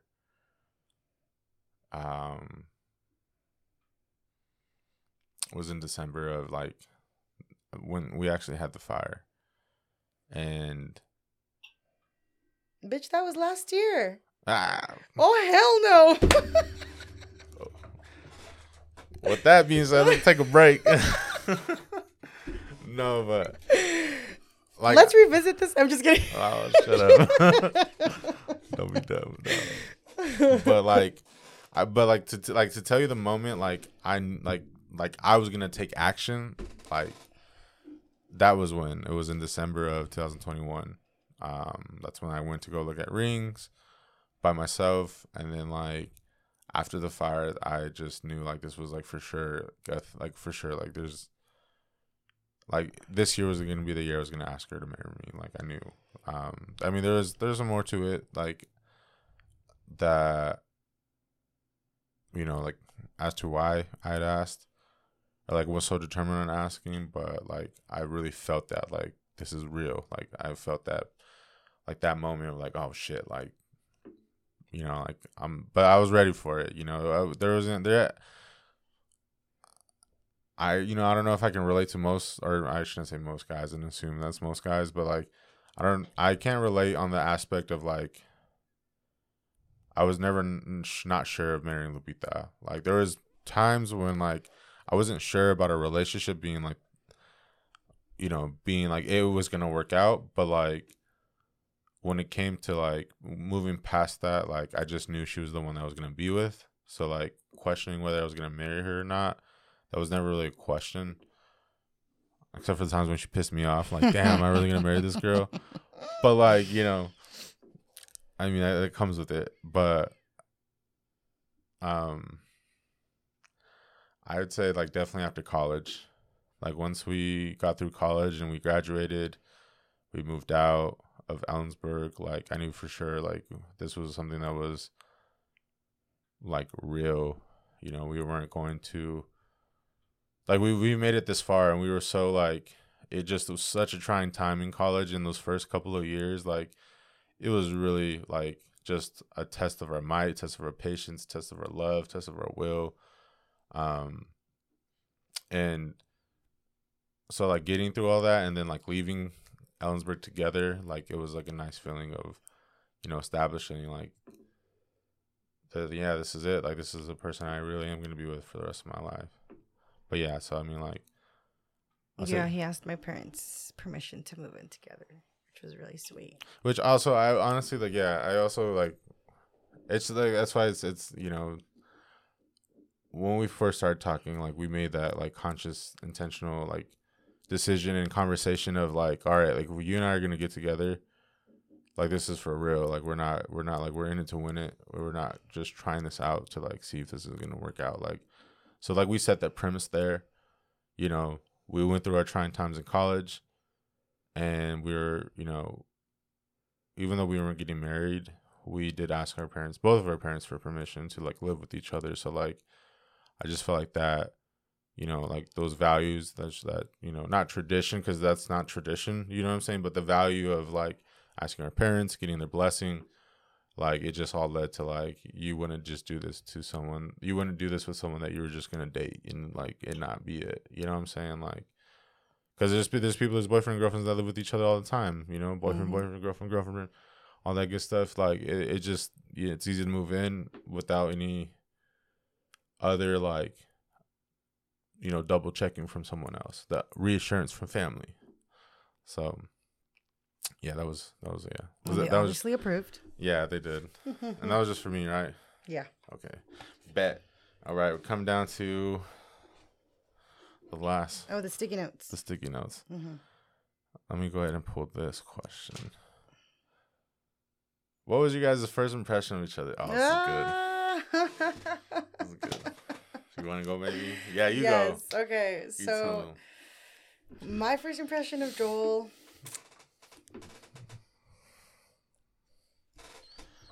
Break it down, baby. Let them know. Talk to the people. I wasn't looking for anything at first.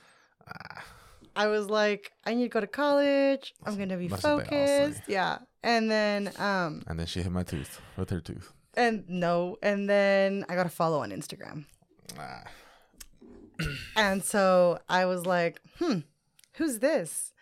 And then I get a message from a friend who is like, hey, my friend's going to add you on Instagram. And I was like, oh, thanks. But I hadn't seen him yet. But I was just like, I was taken aback. I felt a little bombarded. I was like, excuse me? Like, you don't feel like I got game by myself? I could do this by myself. But I obviously approved him. And I was like, what is this all about? And so obviously I stalked his Instagram because I was like, who is this? And I thought he was cute. Again, I wasn't really looking for much. So I was like, I didn't I didn't know where this was going to go. I just got to follow on Instagram. So I was just like, okay. But then I scrolled down to one of his videos and I heard his voice and I was like, well, god damn. He sounds like a man. Grandview could never. I'm just kidding. I'm just kidding. Let him know. Get that shit out. I'm just Let kidding. him know. Say it louder for the people in the back. Shut up. I was like, damn, he sounds freaking bomb. And so his voice just was very attractive. And I mean, obviously, you guys get to hear it on his podcast, which, how ironic, right? He does a podcast where you listen to him talk. That's how great his voice is. He's got a very nice voice. So that kind of sparked my interest. And I was like, I could get used to somebody talking to me like that. And so, so we exchanged at first we were like commenting on each other's Instagram, and I was like, when is he gonna fucking ask me for my Snapchat or something? Like, we're on each other's She wanted comments. I did. That's why I went for the kiss first, because I'm like, bro, if I wait for this dude, this is gonna be on the snail's speed. Yeah, your boy got it like that. Because your boy got it like that. And you know what I'm saying? And so he finally was like, nothing to do with you. All it has to do with me. Dumb. Dumb.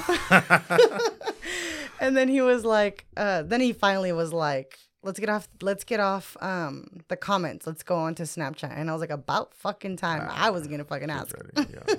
So then we finally went on Snapchat. That's what you got to do, man. You got to make them wait. And then do we want to talk about how long it took me to accept your follow on Instagram? 2 whole days. 3 nah, it was whole 2. days. It was 2. It was 2 whole days. I was like, I don't want it. He wants it. And I had already stalked him because he had followed me. So I could see his profile, but I didn't follow back. So I didn't follow back till 2 days later. But yeah, that's funny. You got to make him wait.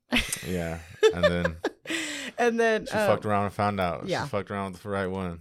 Yeah, I did. Because after Snapchat, he was like, let's jump on Skype. And I had never done Skype. I was like, what the heck? Back in the Skype days. Yeah. And so then before Zoom. Then we would, before Zoom, before COVID BC. Fuck, bro. So then we started Skyping. And so then I was able to like see him, obviously, because we would talk on the phone, but he's like, I want to see you. And so I was like, okay. So then we started Skyping. And that's how it went. And then we finally met in person for the first time here in Yakima, right? At the mall? No, we met at Central. On campus. Oh, that's right. That's right. For the first time. That was our first little date. Set up your classes. Yes. It wasn't a date. It was just you coming to school. No. I said us coming to Yakima. That was like our first little date. That was our first little date. No, yeah. The first time I met him was in Central. Yeah. So we did Skype, and then finally, I was in the process of moving up to Central, and I was shout out Cassie. That bitch was driving to Ellensburg every day because she was working over there. So I would hitch a ride with her up to Ellensburg to get all my stuff for Central, because your girl is a rebel. My parents were in Mexico, and I wanted to get out of my house. So I applied to Central. I paid everything. And like a bad bitch. Yeah, and in that time I was like, fuck that. Ain't nobody telling me I'm not gonna go to college. Well, my parents, not that they didn't, but they just wanted me to wait, and I was like, I'm done. I'm not gonna. Sorry, Mom. And so I called her one day. Like, I don't need no man. Yeah, pretty much. And then she met me. And then and so pretty much. I was like, I don't need a man, but I got a man now. So I came up while I was coming up to Central to like get my connection card, get my my schedule, my classes, all that stuff. The guys were like handing me off. Shout out the guys. Shout out Martin and Daniel, because they freaking they the ones who took me to like camp everywhere where I needed to go to get situated. But they had class at that same time, so they were like, bro, we can't be with you the whole day. And I'm like, well, I don't fucking know none of this place. So they would like hand me off. They'd be like, all right, I'm gonna drop you off with Martin, he's got class here, and then Martin's gonna drop you off with Daniel because he's got class there. And then in that whole situation, Joel was like, yeah, he's all, I could take her, put me in coach. And so the rest is history. Yeah, pretty much. Well, yeah. So my first impression of her was, obviously, I seen a little IG pic, a little profile. I had to ask what the picture was. Thanks, Daniel. You picked a good picture. Yeah. And then I seen her in real life, and I'm like, that picture's a little old, huh? Yeah, I know. When I seen it too, I was like, damn, you couldn't have shown him a sooner picture? Nah, but no, she still looked good. She still looked good. You know, it wasn't a complete catfish. Nah, I'm just kidding. But I thought she was cute. I'm like, I could get that. You know, but then like, I guess my real first impression of her was like through the guys, and they had nothing but good things to say about her. And like, shout out Daniel and Murray. how many? Yeah, exactly. How many guys do you hear say nice things about, women, ladies in general? But let alone like they were like, nah, y'all, trust me when we say this. Like, this is a really good person. Like, this is not someone you just kind of you mess around with and dip out. So when they said that, I said, okay, I'm picking what you're putting down, and that also like really made me reevaluate my plan of attack per se. Yeah, because they were my friends, so I was gonna be around. So he's like, I also don't want to make it weird. Yeah, and I also like those were my boys. Like I didn't want to like disrespect, you know what I'm saying? Like, and I just was coming out of a really like toxic relationship, so I wasn't really looking for something. I was more so just kind of again on my own personal journey. Lost a bunch of weight, was looking good, feeling good, but also was dealing with a lot of stuff mentally, emotionally, and so yeah, I my first impression, I was very impressed, and then to hear everything that came with, this beautiful woman in the white pants and yellow top. I was like, sheesh, put me on. And so then when I met her in person, she was just cute as a button, and her armpits were sweating, and I caught him. And he fucking brought it up later when we were together. I said, people, I keep that shit real. He saw your little armpits were sweaty. Were you nervous? I was like, you're a fucking bitch. I am. What can I say? I am what I eat. No, I'm just kidding. And you know what's funny? To this day, I'm like, you know what? It was those armpit sweat marks that got you. So let me paint a picture for y'all. Like the first time we met on campus, it was like she was coming towards me in between two buildings that it was like Shaw Meisner and Mitchell Hall or whatever, and she just had a crew sweater on, and it was hot. It was hot. Like, yeah, it was like the interim of like. These motherfuckers had me walking everywhere. Yeah. From building to building to get this shit. I was but like, it was God like, damn. It was just a little bit. It wasn't like a lot. It wasn't like she had a whole fucking pit stain. I'm a fool, people. I'm a fool. Like, one thing you got to know about me, I'm a fucking fool. He played too much. I do be playing too much. And I just was like, all right, I'm going to do what I do best, make her, put her on the spot, you know what I'm saying? And so, but we had been talking for some time, so it wasn't like, we started talking in October, like is when we met, when he started following me, and then we talked a little bit in November, and then we really started talking in December, and that's when I went over there, was in December. So we had already kind of been like talking. And it's funny, my roommates were like, we got something to tell you. And I was like, what? And they were like, we think Joel likes you. And I was like, you're right. We're talking. He does like really? Me. Tell me more. I know. I'm like kind of late to the game. We've been talking since like November. Yeah. But to sum it all up in like one word, I was impressed. I was really impressed by Lupita and her little rap sheet, because she didn't really have one, and I was like, let me wrap that up then. You know what I'm saying? And he did. Wrapped it up good. So that was my first impression. Our first impression. What's up? All right, you go ahead and choose one. Oh, we already did this. When did you know he was the one? We did another one. Okay, bet. Wait, no. When did you know? I did one. When did? I said, I was like, it's like a Oh yeah. Okay. The only one you answered was, when were you gonna ask me to marry you? But right. I didn't ask you to marry me, so that was for you. True, so how do you guys feel about liking risque social media posts of the opposite sex? I don't know. I don't feel weird about it. I don't feel like you can relax if you want. He likes the pictures as like a way to hit on other people, or like I feel like a like is a support, especially now that we like put out content ourselves. Like a like is a like, you know what I mean? And I feel like Joel is very supportive of a lot of people.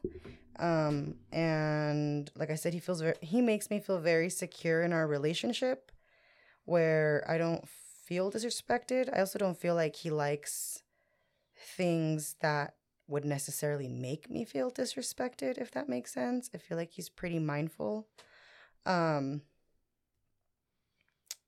Yeah, I don't mind it. I know that that's something some people don't like, and that's okay. I feel like that's a boundary you can set with your partner, and you're like, honestly, I don't like that. Doesn't make me feel good. I don't, whatever the reason may be. And I feel like your reasons are valid and your feelings are valid. And if that's something that bothers you, I think that you should communicate that with your partner. And I think that if your partner respects you, that they should stop if that's something that you don't like. I feel like it's not hard for people to respect their partners. And I feel like if I were to tell Joel, like, I have. There's been times where I tell Joel, there's been plenty of times where I'm like, honestly, Joel, I don't like this. I don't like that. And Joel has been very respectful and has stopped and has listened. And so, given our relationship and the way that he's been respectful, I don't feel like this is not something that bothers me. Like I said, I don't feel like he likes stuff or pictures or whatever in spite or to be like, oh, this bitch is hot, I'm gonna go like it and try to get at her. And like,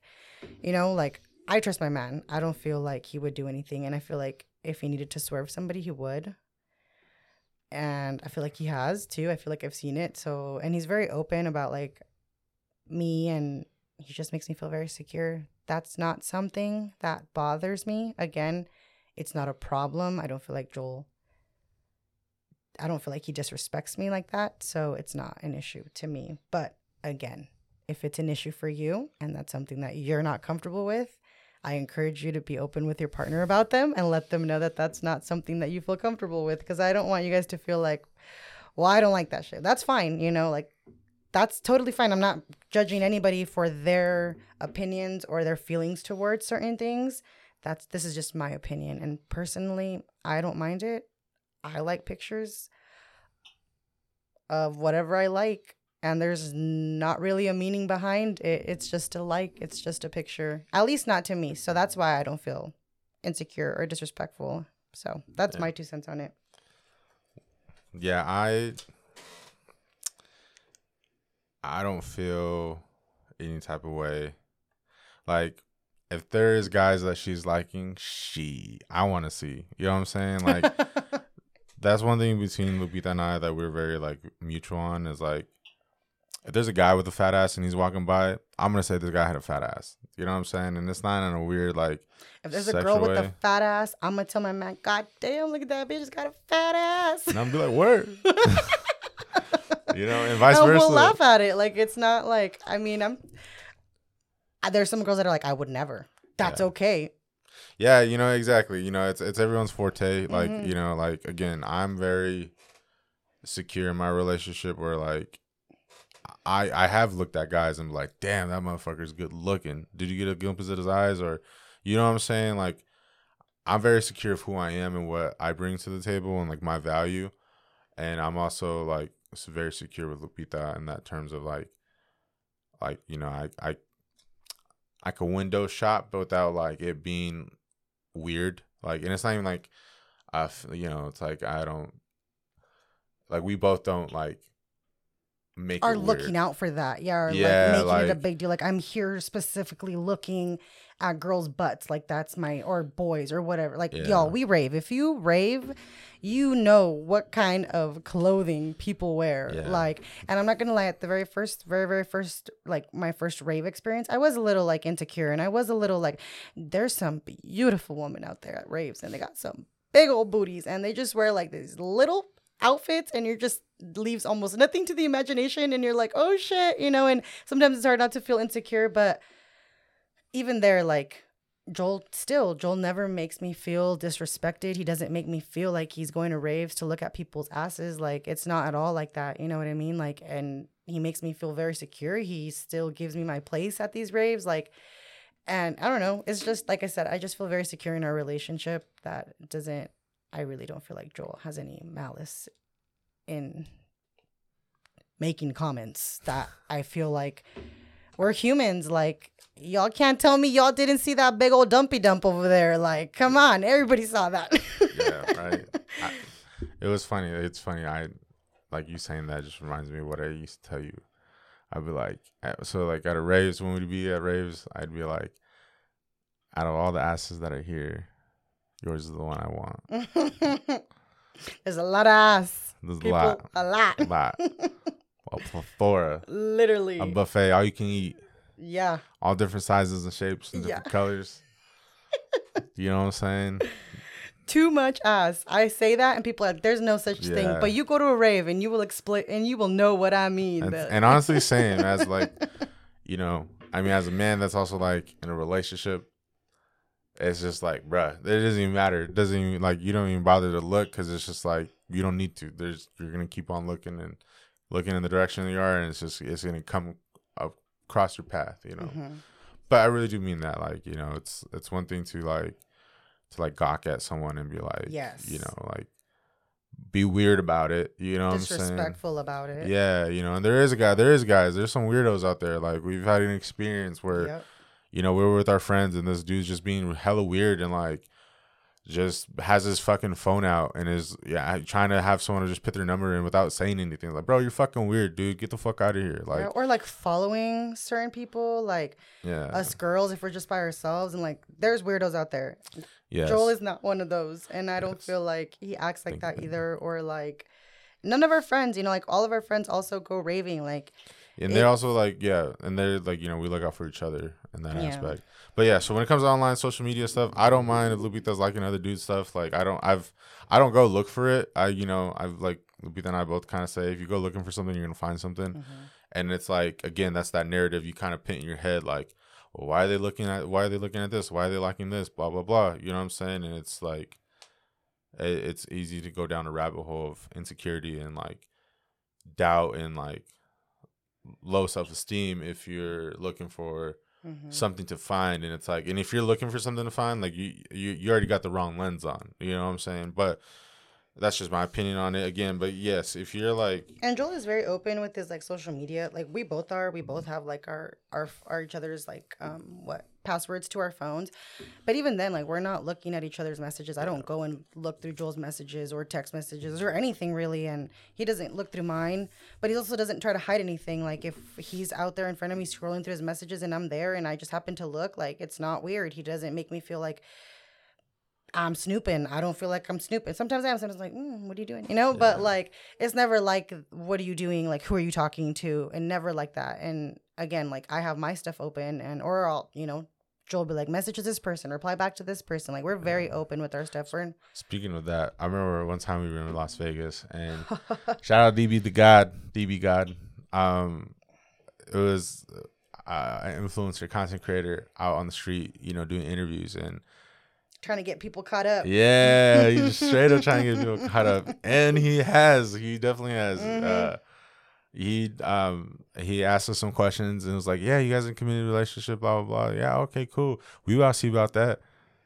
Pops up, and he's like, "All right," he's like, "You grab her phone and vice versa, blah blah blah." And so we both open each other's phones. I'm like, man, we both unlock each other's phone. Like, we're like, all right, I can unlock this. I don't need him to do it. And yeah, so and he like is really good at what he does. For a moment, I'm like, what's going on with this? Don't check my browser history now. Oh, hell no. But he just went through our Instagram and our Snapchat. All of our social media messages. Yeah, and it was like, all right, who's this? Who's so-and-so? And not only that, he went to like our hidden messages, our like requests, like all of it. Like, yeah. Like, yeah. And then he opened certain like there was a conversation between Joel and my roommate, and he opened it and they were talking about me, and he was like, oh my gosh. And then he opened another one with my other roommate and he's like, who's this? And then he opened it and they were talking about me. And then he like kept scrolling and it was like mom, dad, and he's like, all right. And like, then you guys are verified. Yeah, it was so funny. And then that was when I realized how boring we were. Yeah, because let's safe to say our little episode that he recorded did not make it. It was not exciting. He didn't find shit.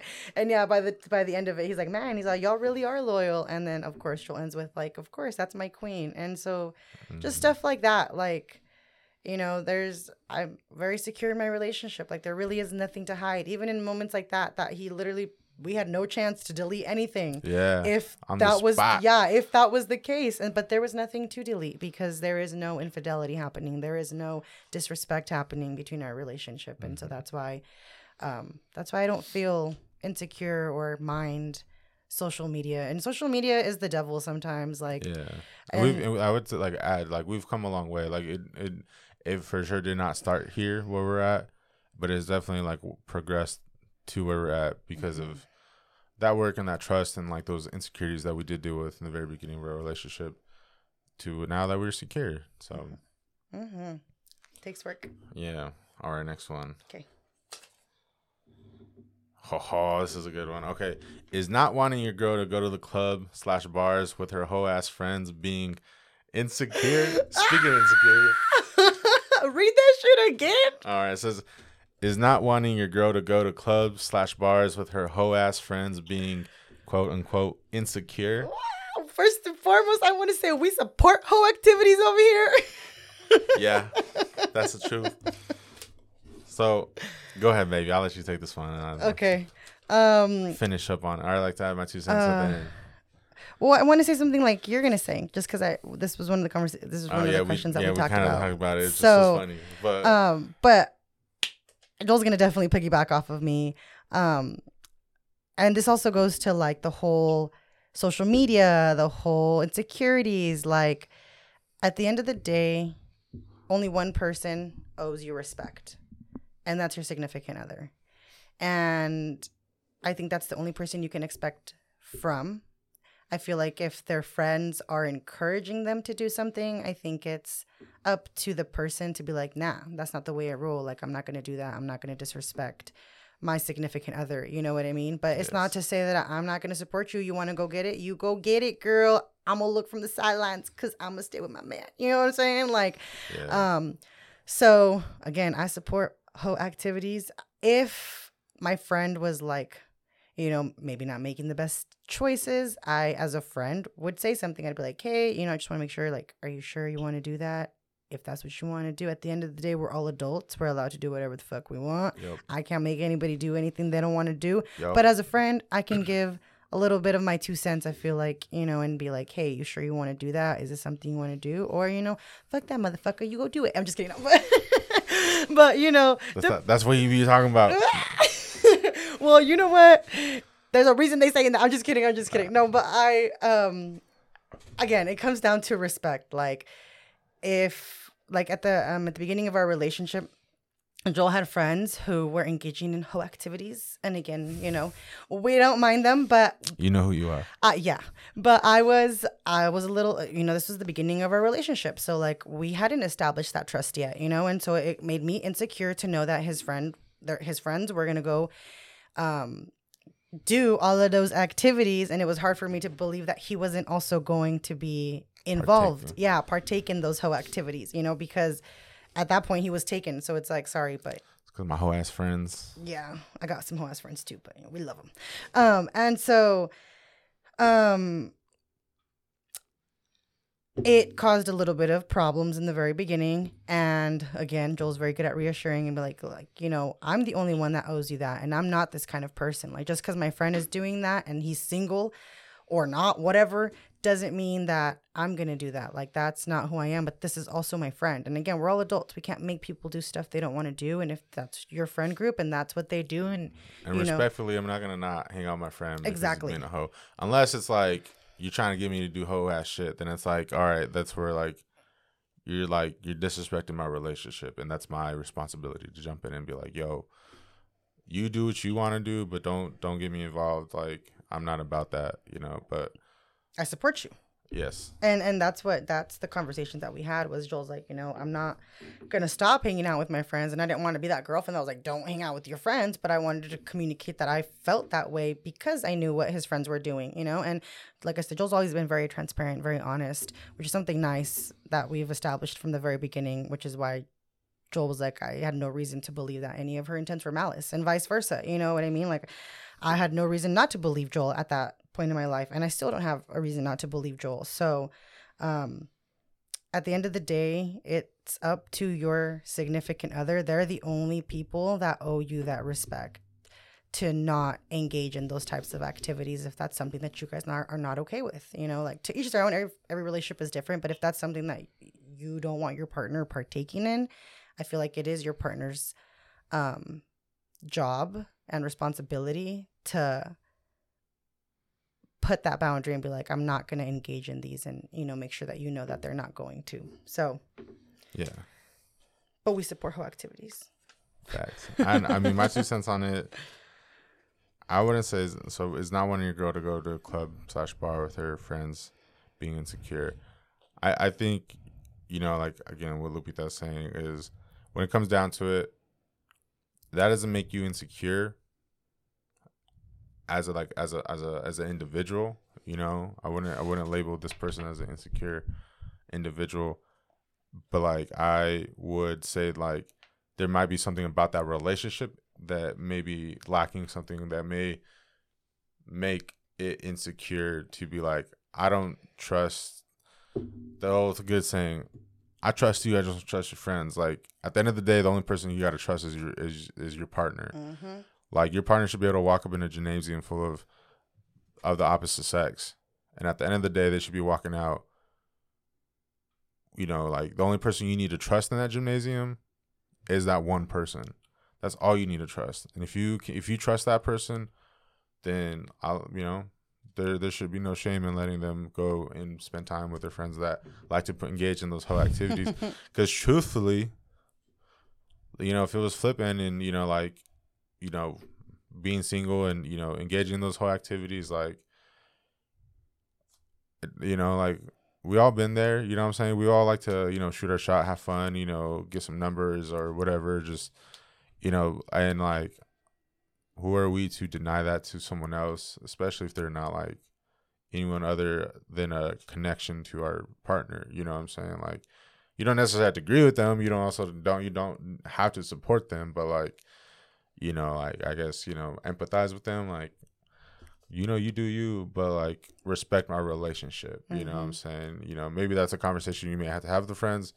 Maybe that's really, you know, there's, you know, conflict there where it's like, you know, maybe they don't respect that, and that's a part of the insecurity there. But again, at the end of the day, when it comes down to it,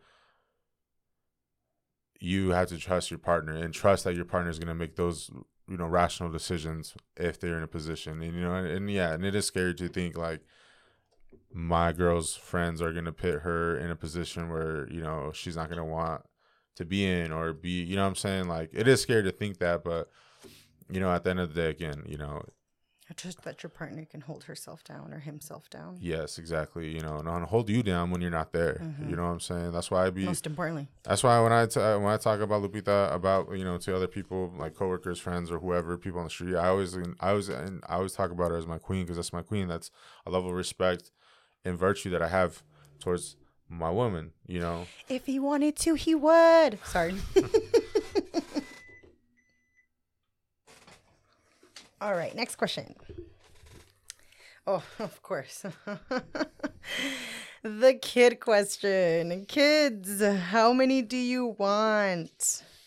What does that say? And when? Oh, and when. How many do you want and when? So, I tell Joel, and every time I tell him, he scratches his head. He gets a little nervous. But I keep saying that I'm gonna get right now. I'm gonna get pregnant on our wedding night. Oh, hell no. We get married next year. This is what I mean. She be playing too much, people. She be fucking around. We having some baby sex that night. So if I come out pregnant after that, don't we? Just know why. Now, but he wants to wait a little bit longer, and I mean, if I ain't pregnant on a wedding night, I ain't gonna lie. I won't deny it. I told her, I was like, look, honestly, I would like for you to be my wife a little bit before you are the mother of my children. You know, I'd like to be selfish with you. He's had me for 9 years, going on 10. He ain't ever gonna not want to share me. Whatever. So I'm gonna make the executive decision for both of us. You expect me to share those chichis, baby? Oh, shut up! Man, you gonna be fucked up. So yeah. Hopefully, our wedding night is what I say. At least start trying. I don't know. We haven't talked about it, but I mean, I say it all the time. If it were up to me, I would like a full year after our day of our wedding, a full year from there, and then that following year to actually start trying. contraceptives out. What happens. You know what I'm saying? Because, you know, like, realistically speaking, like, it can be trial and error sometimes when it comes to, you know, pregnancy. So, like, I'd like a full year of us, you know, to just enjoy, like, our honeymoon phase of being married for a year. And then that following year, that second year, you know, do what we do. You know what I'm saying? So still undecided. So, but anyways, that's up to me. But, like, I hear her. You know what I'm saying? You know, but at the end of it all, like, if it happens, it happens. I'm not opposed to it, but, like, given the power and the choice, like, I would like to wait a little bit, just a little bit longer. You know what I'm saying? Like, and it's not even that it's right there. It's just like, you know, it's that time has come. We're ready. Yeah. Well, as ready as we're going to be at this point. I feel like we've stretched it out long enough. Your girl's almost 30. I don't know how much longer I could stretch it out. I thought I was ready at 25. 25 came along, and I was like, oh, let's do 27. 27 came along, and here I am at 29, and still, I mean, what? We're not going to get married till next year, so technically, I'm not going to even have my first child if I conceive next year till I'm 30.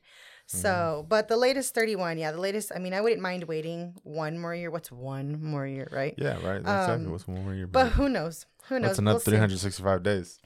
We'll see. Just and 4 then seasons. How many? I definitely want, obviously, a little boy and a little weeks. girl. Shut up. Shut up. He played too much. You hear that? One little boy and a girl. You're saying? Yeah, I want a little boy and a girl. So if we get our 2 little pairs, maybe that's it.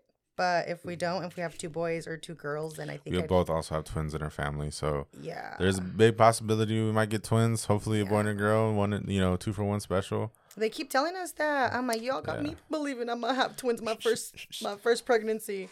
So which would be cool too, because then I mean we'd be done. But I can't imagine 2. Like I've never had anybody rely on me besides Joel. Now I can't imagine. Well, I got Legend now, but 2 whole little humans, it's crazy. So let's just start with 1. So hopefully we just have 1. But yeah, twins, that could be a possibility. So 2 or 3. 4 max, and I gotta be feeling that 4th child. for real. Like, but I think that's about it for us. Yeah, shout out my brother. Honestly, I don't think I'd ever got to that number if it wasn't for my brother and he's at 4. And my sister-in-law. Yeah, they got 1, 2, 3, 4. They got their little Brady bunch. 5. They got 5. 1, 2, 3, 4. Oh, 4. Yeah. 4. Yeah. Yeah, they got their little. I was gonna say, well, since when? I know. Again, I know. Sorry, Tali. Go take a pregnancy test right now. Damn it! No, I'm just kidding. No. Yeah, they have their 4. But their children are beautiful. Like watching them be in parenthood, it's like it's just reassuring. There's that word again. That like everything's gonna be okay. You know what I'm saying? Like I would for sure like 2. You know, 3. You know, to try for that other one? Yeah, maybe, you know what I'm saying? And then, you know, go from there. But if we did get a boy and a girl, like, I think that would be something we'd be like, all right, let's, you know, stick with these little rascals. But, yeah, that's what our future with children look like. All right, let's see what this is all about. All right, so this isn't a question. This is more advice, and this is going back to communication. Communication is key for healthy relationships. If you can't voice your feelings and concerns, ask yourself why. And I think that's a very good point. If you can't voice your feelings or concern, ask yourself why. That's a good little. Some 2 cents. Yeah, some 2 cents. Communication is key. Let's go with this one. How to keep work life apart from love life at home. Ooh, let me go first on this one. Go ahead, lady. So, how to keep... She's actually taught me a lot on this one. How to keep work life apart from love life at home. That's funny because I feel like you taught me a lot about this. So, there was a time where work was just so overwhelming and not a good place for me, and it put me in a very negative mind state of just constantly complaining, constantly. And I'm a fucking teacher, so we got a contract, so I gotta finish my contract. So I have to put up with it. Like if I'm not in a place that I like, I don't got a choice. I gotta tough it out for at least for the rest of the year before I can either not renew my contract or renew it. And so that's just like an overview. That's not like present moment. Oh no! I love my job right now. I love my kids. I think I found my forever school. But this was a while ago. Like probably like my first year teaching, second year teaching. And I was also a new teacher. So yeah, you're student teaching. You weren't supposed to be. Yeah, I was I was a student and I was a teacher, and it just was a lot. And I would complain all the time. And it's very draining. It's also very consuming. Mm-hmm. And I would come home and I would complain, and it would just not help our relationship. And it just was such negative vibes. I came in almost, amargada. Like that shit made me so amargada, dude. And misery loves company, right? And so that was another one of our downs, was again not really like our relationship, but my job spilling over into our relationship. And that's where it got messy, and it was a very thin, if no boundary at all, of a work and life balance. And we felt that shit, both of us, and it was really toxic. It was that consuming, super consuming. And so and you feel it because, like, it's your partner. Your partner's gone for work, and then they come home, and it's all about work. And it's like, bruh, I get it. And it was like that for a long time. And so... and that goes both ways. And that was me throwing a shot. It was just... Yeah, and there's when Joel was also in a very toxic relationship. He came home every single day and had something new to tell me every single day. Mm-hmm. And we would talk, like, when I would complain about my day and he would complain about his day, it would be like 2 hours, 3 hours of just complaining about our jobs, and like it would spill into our evening. Yeah. And it just would put a damper on our day because you still feel down from work and overwhelmed and just it's like, heavy. It's time for bed, and you're like, I just got home. But you didn't realize how much time was being consumed talking about work and, sharing those stories, going back and forth. But also you're at a point where, like, if you don't share them, you feel like you're going to explode. Like, you need to let it out. So it was, like, very toxic, and it was creating tension between our relationship, unnecessary tension, really. Mm-hmm. And so one day Joel was like, I cannot continue to listen to this. And that shit hurt, because I'm like, well, first of all, what do you mean? Try fucking living through it. Try work, And he was like, I feel like I am. I feel like I am, because you come and you spill all of your negativity onto me, and I feel heavy by the end of this conversation. I feel like I'm at your job. Fuck, I hate your fucking job, and I'm not even in your job. You know what I'm saying? Thanks. Like, and if you know what I'm talking about. And so that really, like, it made me take a step back. Sorry. It made me take a step back and, like, evaluate if that was something that I wanted to continue to bring home. And so I remember asking one of my coworkers, I was like, hey, how do you do it? I was like, I feel like I go home and I'm just complaining about my job, and it's honestly causing a lot of stress in my relationship. Like, I don't know what to do. Shout out my coworkers. I've always been blessed with some great coworkers. And he was like, oh, he's like, and it was my first year teaching. So he was like, that was me, I think 2 years ago or like last year. And he like expressed his what he went through. And he was like, I also was bringing my stuff to home and complaining to my wife. And my wife had to tell me that she just couldn't. She couldn't take on my stress that day. And that he had to take a step back. And he's like, after that, he's like, I had to ask my wife when I would come home, hey, can I vent to you today? And he's like, but I also made it my goal not to go and vent to my wife every day, only on those days where I really needed to. And he's like, and I found that balance. And when he said that, I was like, I'm glad to know that I'm not the only one. I'm glad that this is coming from a genuine place of also being in the same fucking space. So this is obviously normal. People go through this. I didn't feel so like alone and down. I felt like I had support. And so then I was able to come home, and I was able to respect Joel and be like, you know what? Joel deserves that. He deserves the respect of not having to hear my fucking shitty day and then ruining his day and making it, sorry, babe. It was a shitty day. So yeah, it But didn't you help. know, it didn't help to add more. You know what I mean? Like that's not Joel's. It's not Joel's job to take on that. And so that really put into perspective like that work-life balance of, you know, some days your partner unfortunately can't carry you and your problems, and that's okay. Hmm. We're all humans. You know, like I shouldn't expect that of him to carry all of that, and vice versa. You know, there's times where Joel would come, and some days I'd be like, honestly, baby, like I can give you my attention for about 15 minutes. So you better pick out the worst fucking part of your day to tell me, because you only got 15 minutes, because I cannot mentally give you more than that, because it's going to bring me down. Like I love my partner. It hurts me to see my partner upset and hurt and frustrated and going through all of these emotions, and it's hard not to take on their feelings again, like how we were talking, and want to fix them. And so I'm like, I just need to leave work at work, and I need to leave my peaceful place, somewhere where I can come home and relax and not have to worry about my job again. Not to say that we don't talk about work. Like I was saying, we're pretty chismosos about our jobs, but Yeah. we've both set a very clear boundary of when we cannot have that conversation, or how long we're going to have that conversation, and the days that we can have those conversations, and both you know, talk about our day. And we ask every single day. That is those check-ins. I'm not kidding. We do those check-ins every day. I ask Joel every single day, how is work?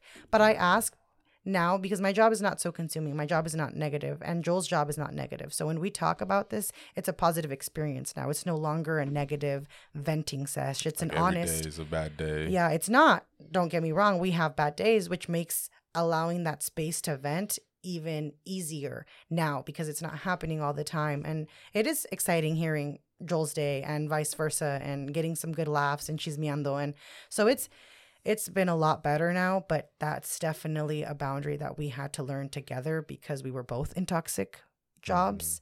And, you know, we had to have that conversation where we're like, hey, if you're not happy here, like some change needs to be made, you know, like you need to start looking for a different job, or like, you know, and we both had to do that. Like I've had to go through different school districts to be where I'm at now. No regrets, because I'm very happy where I'm at now. And same with Joel. He's had to go through his fair share of jobs to be where he's at now. And now we're both in a very good place. And like I said, just a few weeks ago, I asked him, I said, hey, how are you enjoying your job?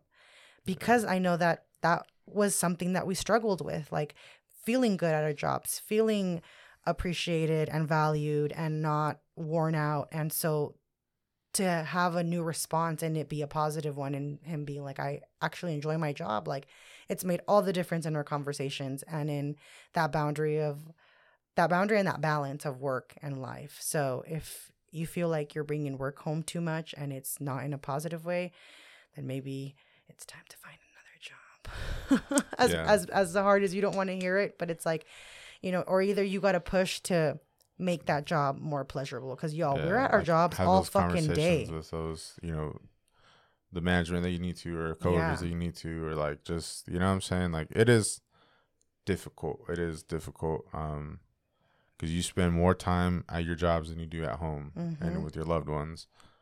So it's important to find a position or a place that's tolerable. You know what I mean? That, you know, because again, you're gonna have good days, you're gonna have bad days. That's inevitable.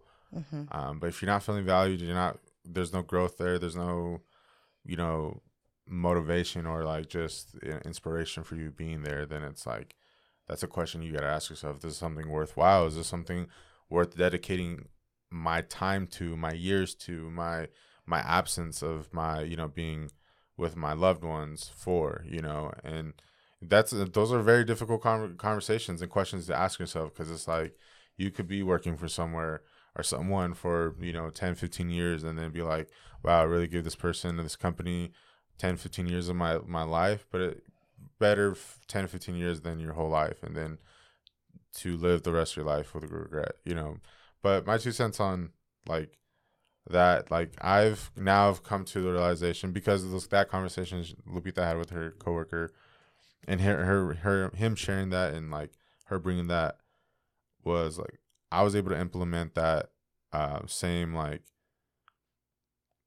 way of thinking of like, all right, like I now literally when we're having conversations about our job, and sometimes it's kind of going a little longer than normal, like I'm ready to move on, and talk about something else. Because let's be honest, when it comes to, gossip or just, chismeando, it's very easy to lose track of time, or like talk about it and then talk about something else and then come right back to it. Like sometimes it's just you gotta leave it there so you can move forward, have other conversations, like other check-ins and other like responsibilities and other things that gotta get done. There's more to work. There's more to life than just work. You got other goals. You got that you can talk about too. Yeah, and then like what I've learned, like I do now, like I will say, oh, okay, I'm done talking about work, and I say that not for Lupita, I say that for myself. So I'm verbally stating that out loud, that I am done talking about work. That is for me to register in my brain and in my mind that I am done talking about work. So that way my brain is ready to let go of that topic and fixate on something else. If there's anything I can, shed on that, is if work and, talking about work is a problem, I would recommend doing that. Even if it's not a problem and you just want to limit yourself so that way you can move on to the next topic, say that. Even if it's not about work, I'm done talking about this. I'm done talking about. Yeah, we both say that. Yes. I've picked that up from Joel, and it does help because it does end the conversation, and it also tells us, the person that you're talking to, that you're done, that you don't want to continue, you don't need any more 2 cents. And we never obviously end on like cutting somebody off, like, all right, I'm done, I don't want to hear anymore. I mean, that's not me saying that like after Lupita saying, like, talking about her day at work. I say that when I'm done talking about my, like, this is what happened, blah, blah. Okay, I'm done talking about work. And that creates that boundary too. That's like, okay, we're done, and we were able to move forward. Yes, and so that's been really helpful, and that's been really nice, and I've also, like, as I drive home, like, I reflect on my day and I determine if was today a good day or was today a bad day. Because in my line of work, what I do, like, there's always going to be some type of, like, stress, just like any job. Like, there's moments of high stress, there's moments of quick decision, and it's like, like, if we're always focusing on that, that can also be like you're bringing that stress home with you, regardless if it was a good or bad day.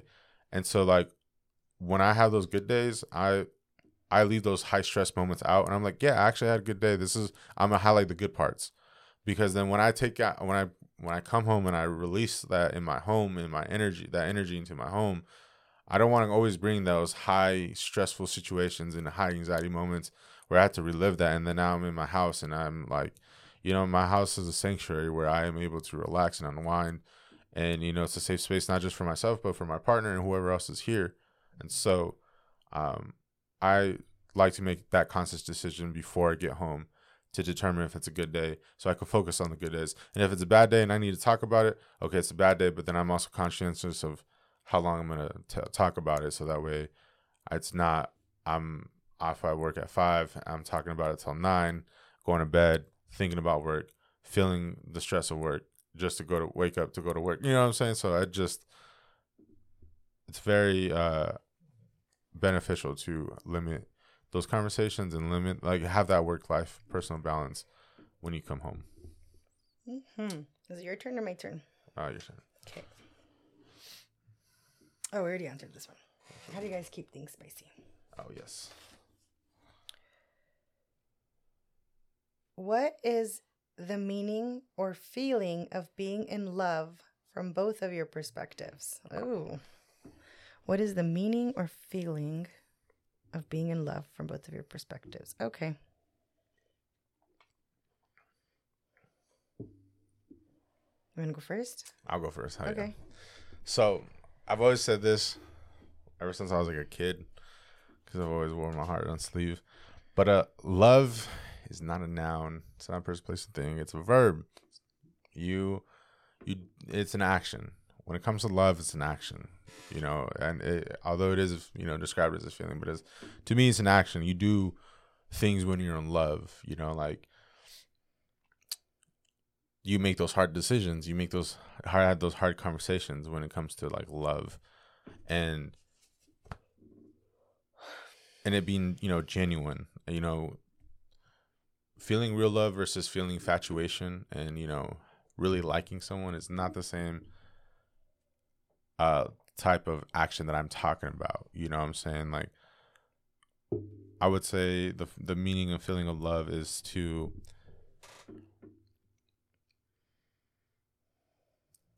look at life in the long run, and like on the big grand scheme of things. Feeling in love is like,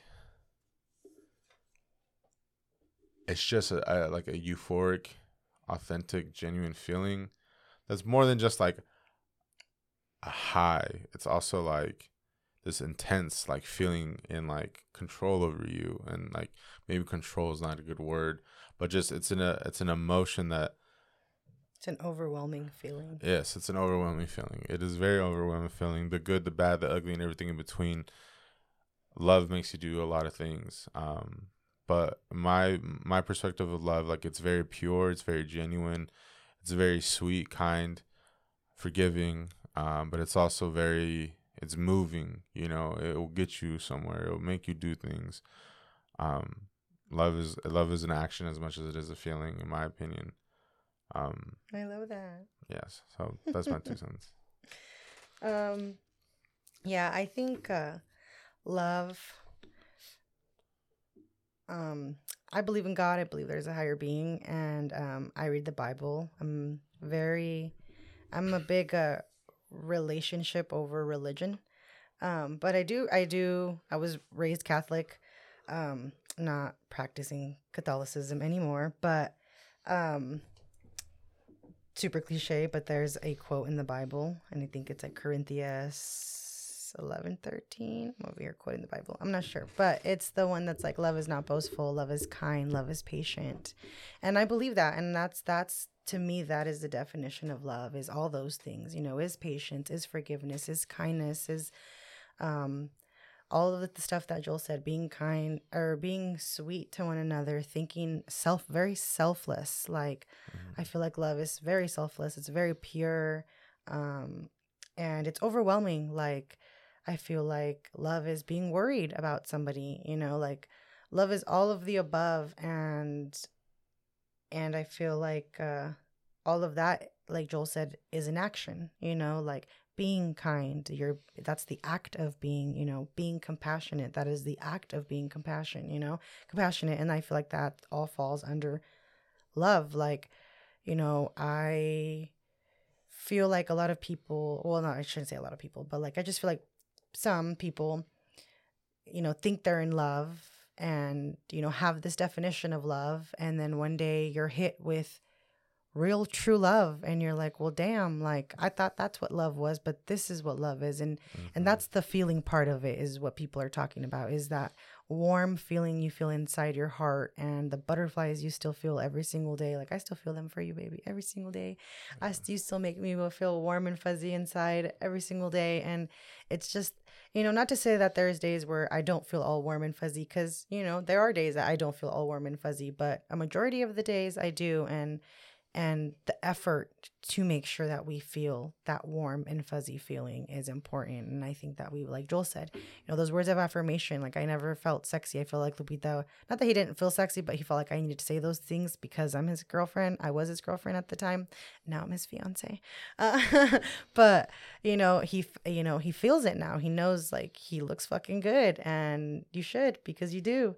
And, that to me is like love, that consistency, that reassurance, all of that. And again, that's all acts of reassurance, being consistent. The act of being consistent, it's all part of actions. And I feel like, to me, that's what love is. It's all of the above, and just pure and meaning well. It's and very wanting genuine, the best. Yes, very authentic. genuine. Yes. Like, and that's also like kind of backtracking to like feeling safe. And like being ourselves. Like, I'm able to be myself, authentic self, which like is like a conduit to my love. Yo, I'm weird as fuck, and Joel still loves me. Yeah, same. And so, yeah, like, if you're able to be yourself, like, and you're able to show that love, like, that love is even that much more greater. Like, everyone that loves in their own way, and I think it's important for us to love in our own way, because it makes that love even more unique. And so, like, I'm all about details and intention, and like making things special, because like we are special. We're all very unique. We all have our own fingerprint. Not one is the same. And I just want to add some, sorry, baby, to interrupt you, but I just want to add something. Like, I know we were talking about relationships, but, I feel like this feeling of love is also very mutual within our friends, within our family, like, yes, and ourselves. Yeah, and ourselves, our own relationship with ourselves. Like, because relationships aren't just between a significant other. They're also with your family, with your friends, and feeling and appreciating your friends and your family, and also making them feel warm and fuzzy inside. And I pride ourselves in making our friends feel that way, because our friends deserve it too, and our family deserves it too. And I know that our friends can attest to how much we love them. And our stupid dog. Yeah, and our dog was a big baby. And so I feel like it spills out into everything. Like when you come from a place of love, and that's the way you decide to live your life in that way, like it pours out into all your relationships, into your friendships, into your family. And I feel like, for example, I feel like with my parents, like I obviously, as they get older, I feel like grow an even fonder appreciation of them and love. And like, Mother's Day, my mom's birthday on a fucking Tuesday, thinking about my mom or my dad or my family, it like brings tears to my eyes of love. Like I feel so blessed to have my mom with me, and my dad, and my mother-in-law and my father-in-law, and just all my family and all my friends. Like, it's just such an underrated blessing. And I feel like when it's pure like that, the love, you definitely feel it everywhere. Hello. Legends making an appearance. I know. But yeah, that's what love is to me. It's beautiful, baby. Thanks, baby. Just like you. How did y'all meet? Oh, I kind of already went through that a little bit. But go ahead. Well, so I was approached by my roommates when I was in college. I was approached by one of them in particular. I'm gonna get the story right because they argue about it. But who was it? Y'all know him, Daniel. Daniel came to me and was like, "Hey, bro, I'm tired of seeing you depressed." Basically, he's like, "You need to get some pussy, bro." Nah, he didn't say that, but dumb. That's the one thing he told him he wasn't gonna get. Yeah, that's a fact. He said, yeah. Anyways, but he basically was like, "Hey, bro, there's this friend of mine I have that I think you guys would fit. You would match." Now, I don't know if he had this conversation with the guys before. Granted, who we all were at that time and like our relationships then, he probably may have brought that up, but Daniel was the one that approached me and was like, "I have this friend, blah blah blah. She's coming up here." Yeah, and she's this and that. She's a good girl. She's sweet. She don't got no track record. And she comes from a good home. Her parents are hard workers. So like, I really got like I said, I was very impressed by my first impression of her. That was it. That was my roommate coming to me and being like, "Yo, I got nothing but good things to say about this girl. What do you think?" And so and then to add on to that reassurance that I got from my other roommates, they were like, "Yeah, we all can attest to what Daniel's saying. This is true." And so I was a square. Yeah, basically. And so there I was, with my protractor and everything, measuring the 90-degree angles all the way fucking around. Basically. She was cute, though. She a cute square. I'll tell you what. She could get it. No, but anyways. I did. Yeah, she did. Definitely did. So he approached me with that, and then I talked to the rest of my roommates, and they reassured me, basically that doubled down on what Daniel was saying, and I was like, okay, I got an opportunity here. I don't know how many times I'm gonna have something like this present itself to me. And so, yeah, I sent my friend request on IG, and then, yeah, She made me wait like 2 days before she approved it, and I approved hers right away so she could see my stuff, all that good stuff. And then the rest is basically history. You know, she came up that day to visit Central to get her stuff taken care of, get her classes in order. And then yeah, both Daniel and Martin were like, we have a class right now. And so then Joel was like, well, I need to turn in some papers at the Honeycomb building. What was it called? Is it not Barge? Is it Barge? I think it's Barge. No, Barge is the nice ones, the really nice ones. The Honeycomb building. If you went to Central, you know what I'm talking about. Yeah. But he's Like like, it's the math building. Yeah. He's like, I gotta turn in some math papers. And so he's like, you want to come? And he pulls up in his little white Beamer, and I'm like, God damn, he's got a little white Beamer. You be driving Florins out here, dude. It was so nice. So I was like, brownie points. He's got a nice car. He's got a car. Yeah, facts. And so he drove me. I went with him. I accompanied him because I was still waiting for Cassie. So Cassie didn't. I would go back home with Cassie, but I would wait till she got off of work, and she got off of work at 5. She used to work at the clinic up there. Such a hard worker. Shout out Cassie. And so I had time to kill, and so I was like, all right, well then I'll go with Joel, I guess. And we walked around, came back, and then we were in his car for like 2 hours, I think, or like an hour and a half, just talking in there. And then and then as we're walking out, Martin and Daniel were like in Joel's room upstairs. They lived in a 2-story house, and they had the window open, and they were playing like stupid sex sounds. They were like, on their phones. I was like, oh my gosh, who are these guys? What were they playing? Let me say my boys real quick. It was not Martin and Daniel. It was Kyle. Oh my gosh. People. Whatever. Somebody was at the fucking window playing these weird moaning sounds, and I'm like, stupid boys. But it was pretty funny. And then the rest is history. Here we are 9 years later, about to get married, own a duplex, and have a dog. Yeah. Couldn't ask for anything more. Yeah. Pretty fun. Just a year after our wedding to get pregnant. Let me see. How should a man propose? I think a man should propose the way he wants to propose. I think that's such a hard decision already, like, to make, to be like, this is, and not that it's hard, but like, I feel like as a man, the pressure, and you put a lot on yourself, to be like, I'm the one that has to pop the question. They don't have to be the one that pops the question. All right, we're in 2023. The woman can do it too. More power to you. But whoever is proposing, it's a big commitment, and it's the pressure of you wanting it to be perfect. Like, this is the person you want to be with for the rest of your life. Like, of course you want it to be special. And so I think that's what makes it special, is when it comes from you. And not to say that, you can't get a little bit of help, or if you feel like you need to get some help, hey, whatever, like I said. I got help for sure. Yeah, like whatever it is for you, then, shout out everybody that helped. It was beautiful.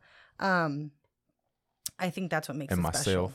Is knowing that it comes from that person, and that person tried their best, or whatever it may have been. And believe it or not, I feel like as a man, as a woman, as non-binary, you know what you want to do and how to do it. And I think you should trust yourself in your decision, because know that the person that you're going to propose to is just going to be ecstatic that you're proposing. And it don't matter how it is, that moment is going to be special, whether it's with balloons, flowers, or in the comfort of your own home on a Friday night watching a movie, because that's something that you guys do together and that's special to you guys. Like, it can be anything. Don't let these extravagant proposals make you feel like you need to do an extravagant proposal. You do something special for your significant other, and I can guarantee you they're going to appreciate it and love it, and it's going to be very memorable. Like, I think that's my 2 cents as a woman who got proposed to. I think Joel did a perfect job. I don't think he could have done any better. I think it was beautiful. And, y'all hear that? I think you can ask, like Joel asked me, we had that conversation. He's like, when I proposed to you, because obviously I knew it was going to happen. So he's like, when I proposed to you, he's like, is there anything that you would like? Like, and I was like, I think sorry to cut you off. No. But I think that's necessary if like you're in a relationship and that's where like y'all know where it's headed. Mm-hmm. I think. And you want to, and you don't have to. You don't have to. Joel Yeah. asked me. I feel like that's just the way Joel wanted to do it. You I don't think have to ask at all. Yeah, you don't have to. I think it's helpful if that's something like there's non-negotiables, and Lupita did have a non-negotiable. Yeah, and my non-negotiable was I would like it if our family was there, if my mom and dad and his mom and dad were there to see such a special moment for us, and he went above and beyond. But again, mom and dad, guardian, aunts, friends, they don't have to be there. It can be a very, very intimate moment between just you and your significant other, your partner, and it'd still be beautiful, you know? So it's definitely up to you. Yeah, I would say how a man should propose, it most certainly should come from you. Like, it should say you know what I mean? Like, it should say, this is how so-and-so proposed, you know, like,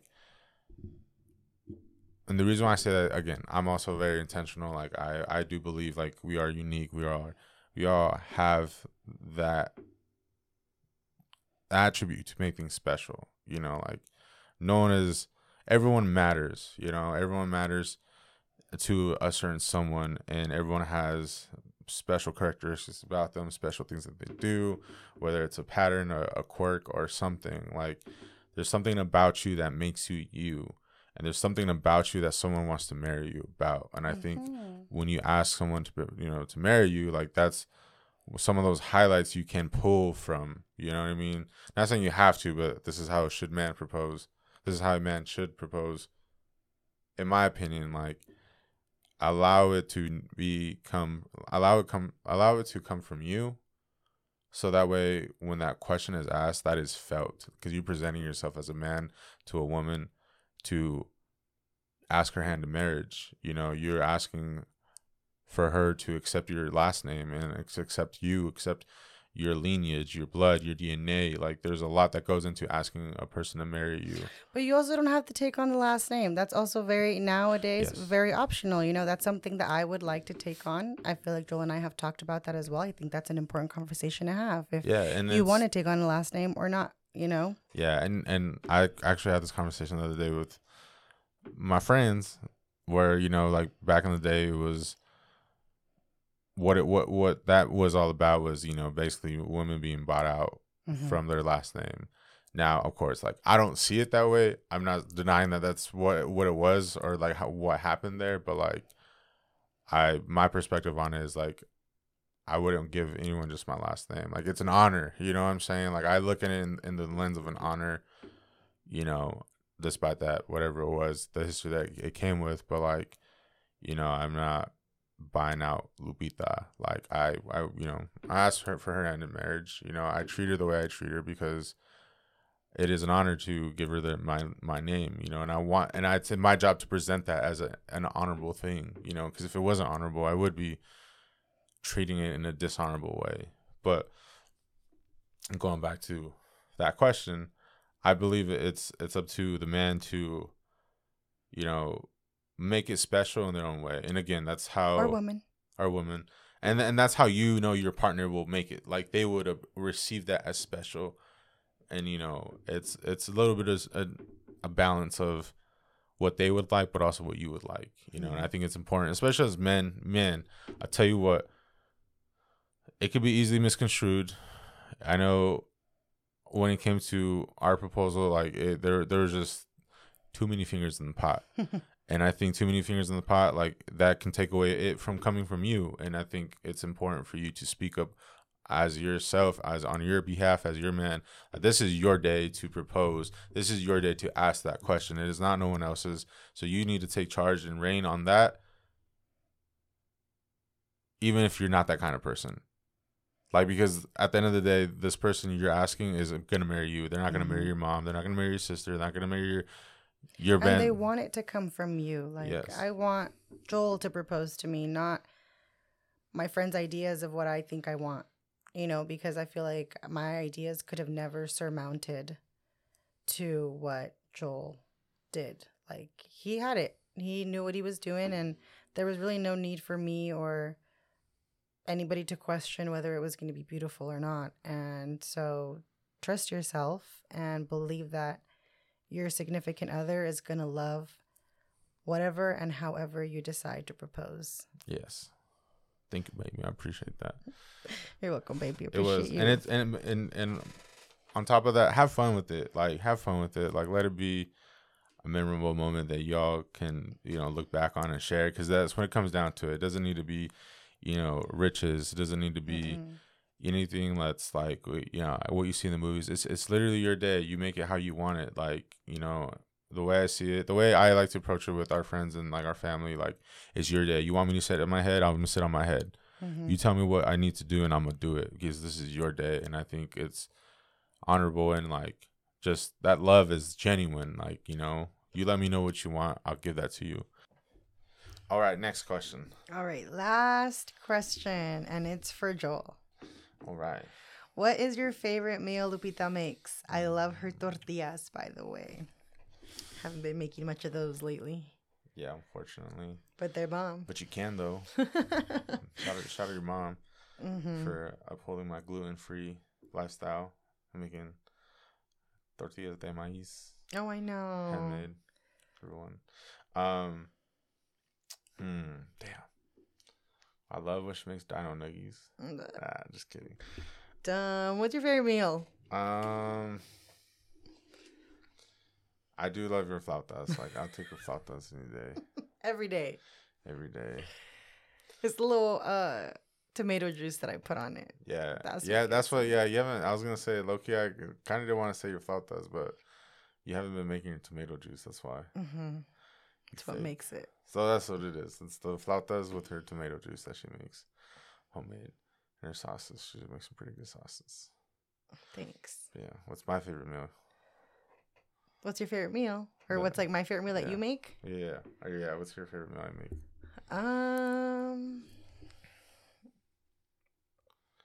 Well, what do you make? I'm just kidding. I'll tell you.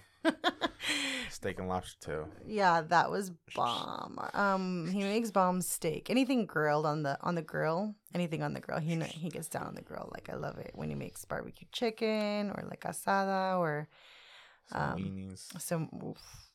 Fuck me up some weenies. Yeah, She anything anything on the grill he makes is pretty bomb. Yeah. I can't grill for shit, so yeah, it's nice when he does. That's probably my favorite. And the steak is bomb. He makes some bomb steak. He knows how to make it like rare, medium rare. She likes it well done. No. I'm getting into the pink now. I think it's like what? Medium rare? Yeah, medium rare is what I like. You don't like mine. No. Like his shit's fucking mooing. Still's like, moo. I'm like, bitch, hell no. That shit I like. No, mine is like a little bit pink. I like a little chase. What's the pink? It's not pink. Pink is medium rare. No. But like a little bit of pink. Yeah, a little bit of medium. pink. Okay, medium. Yeah, that's what I like. I like medium. Where there's no juice, it's like. Yeah, but it's not as chewy as well done. I understand now the well done. Why people are like, what the fuck? Dude, that shit. I be chewing some carne sometimes forever. I'm all, god damn. Well yeah, that shit's well done. So I've grown an appreciation for medium and learning that as long as it's a certain degree, it's cooked. It's not crudo. Yeah. But don't tell my dad that. Tell me about it. But so what do you think of our little episode, baby? A lot of questions. Thank you, everyone. That was a lot. Good questions too. Yeah. Shout out you guys. We didn't have an episode without you guys. So thanks for coming through like always. Yeah, and thank you, baby. I appreciate you. I feel like I learned a little more about us, like having this kind of dialogue between you and I, and me too. Having a little audience. Big audience, I should say. I know everyone out there is listening, tuning in to Joel's Mind. Hear a little bit about Lupitas. But with that, thank you so much for tuning in. And if you made it this far, you made it all the way through the last question, we appreciate you. Follow us on our socials. I'll tag Lupita down there if she wants it or not. And then, as you already know, Joel's Mind podcast is about becoming a better version of you.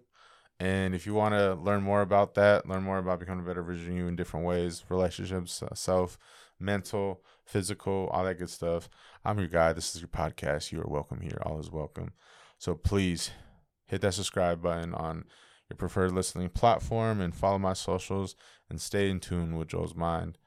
through Instagram, Twitter, Facebook, and wherever else you can find me. Thank you for having me, baby. Of course, baby. I love you. Thank you. I love you. And you're my first guest with my mural, baby. I How's know. that feel? I was just looking at it right now, and I was like, it's pretty badass. Like, yeah, I feel honored. I'm very intentional, and it just, not that it really, really mattered, but like in my mind, I'm like, who's gonna be my first guest? And I'm honored for you to be my first guest with my beautiful mural. Shout out my boy Jose out there doing your thing. Appreciate you making this vision come to life. But yeah, so with that, have a good morning, have a good afternoon, have a good evening. Happy birthday. We love you. Peace. Bye.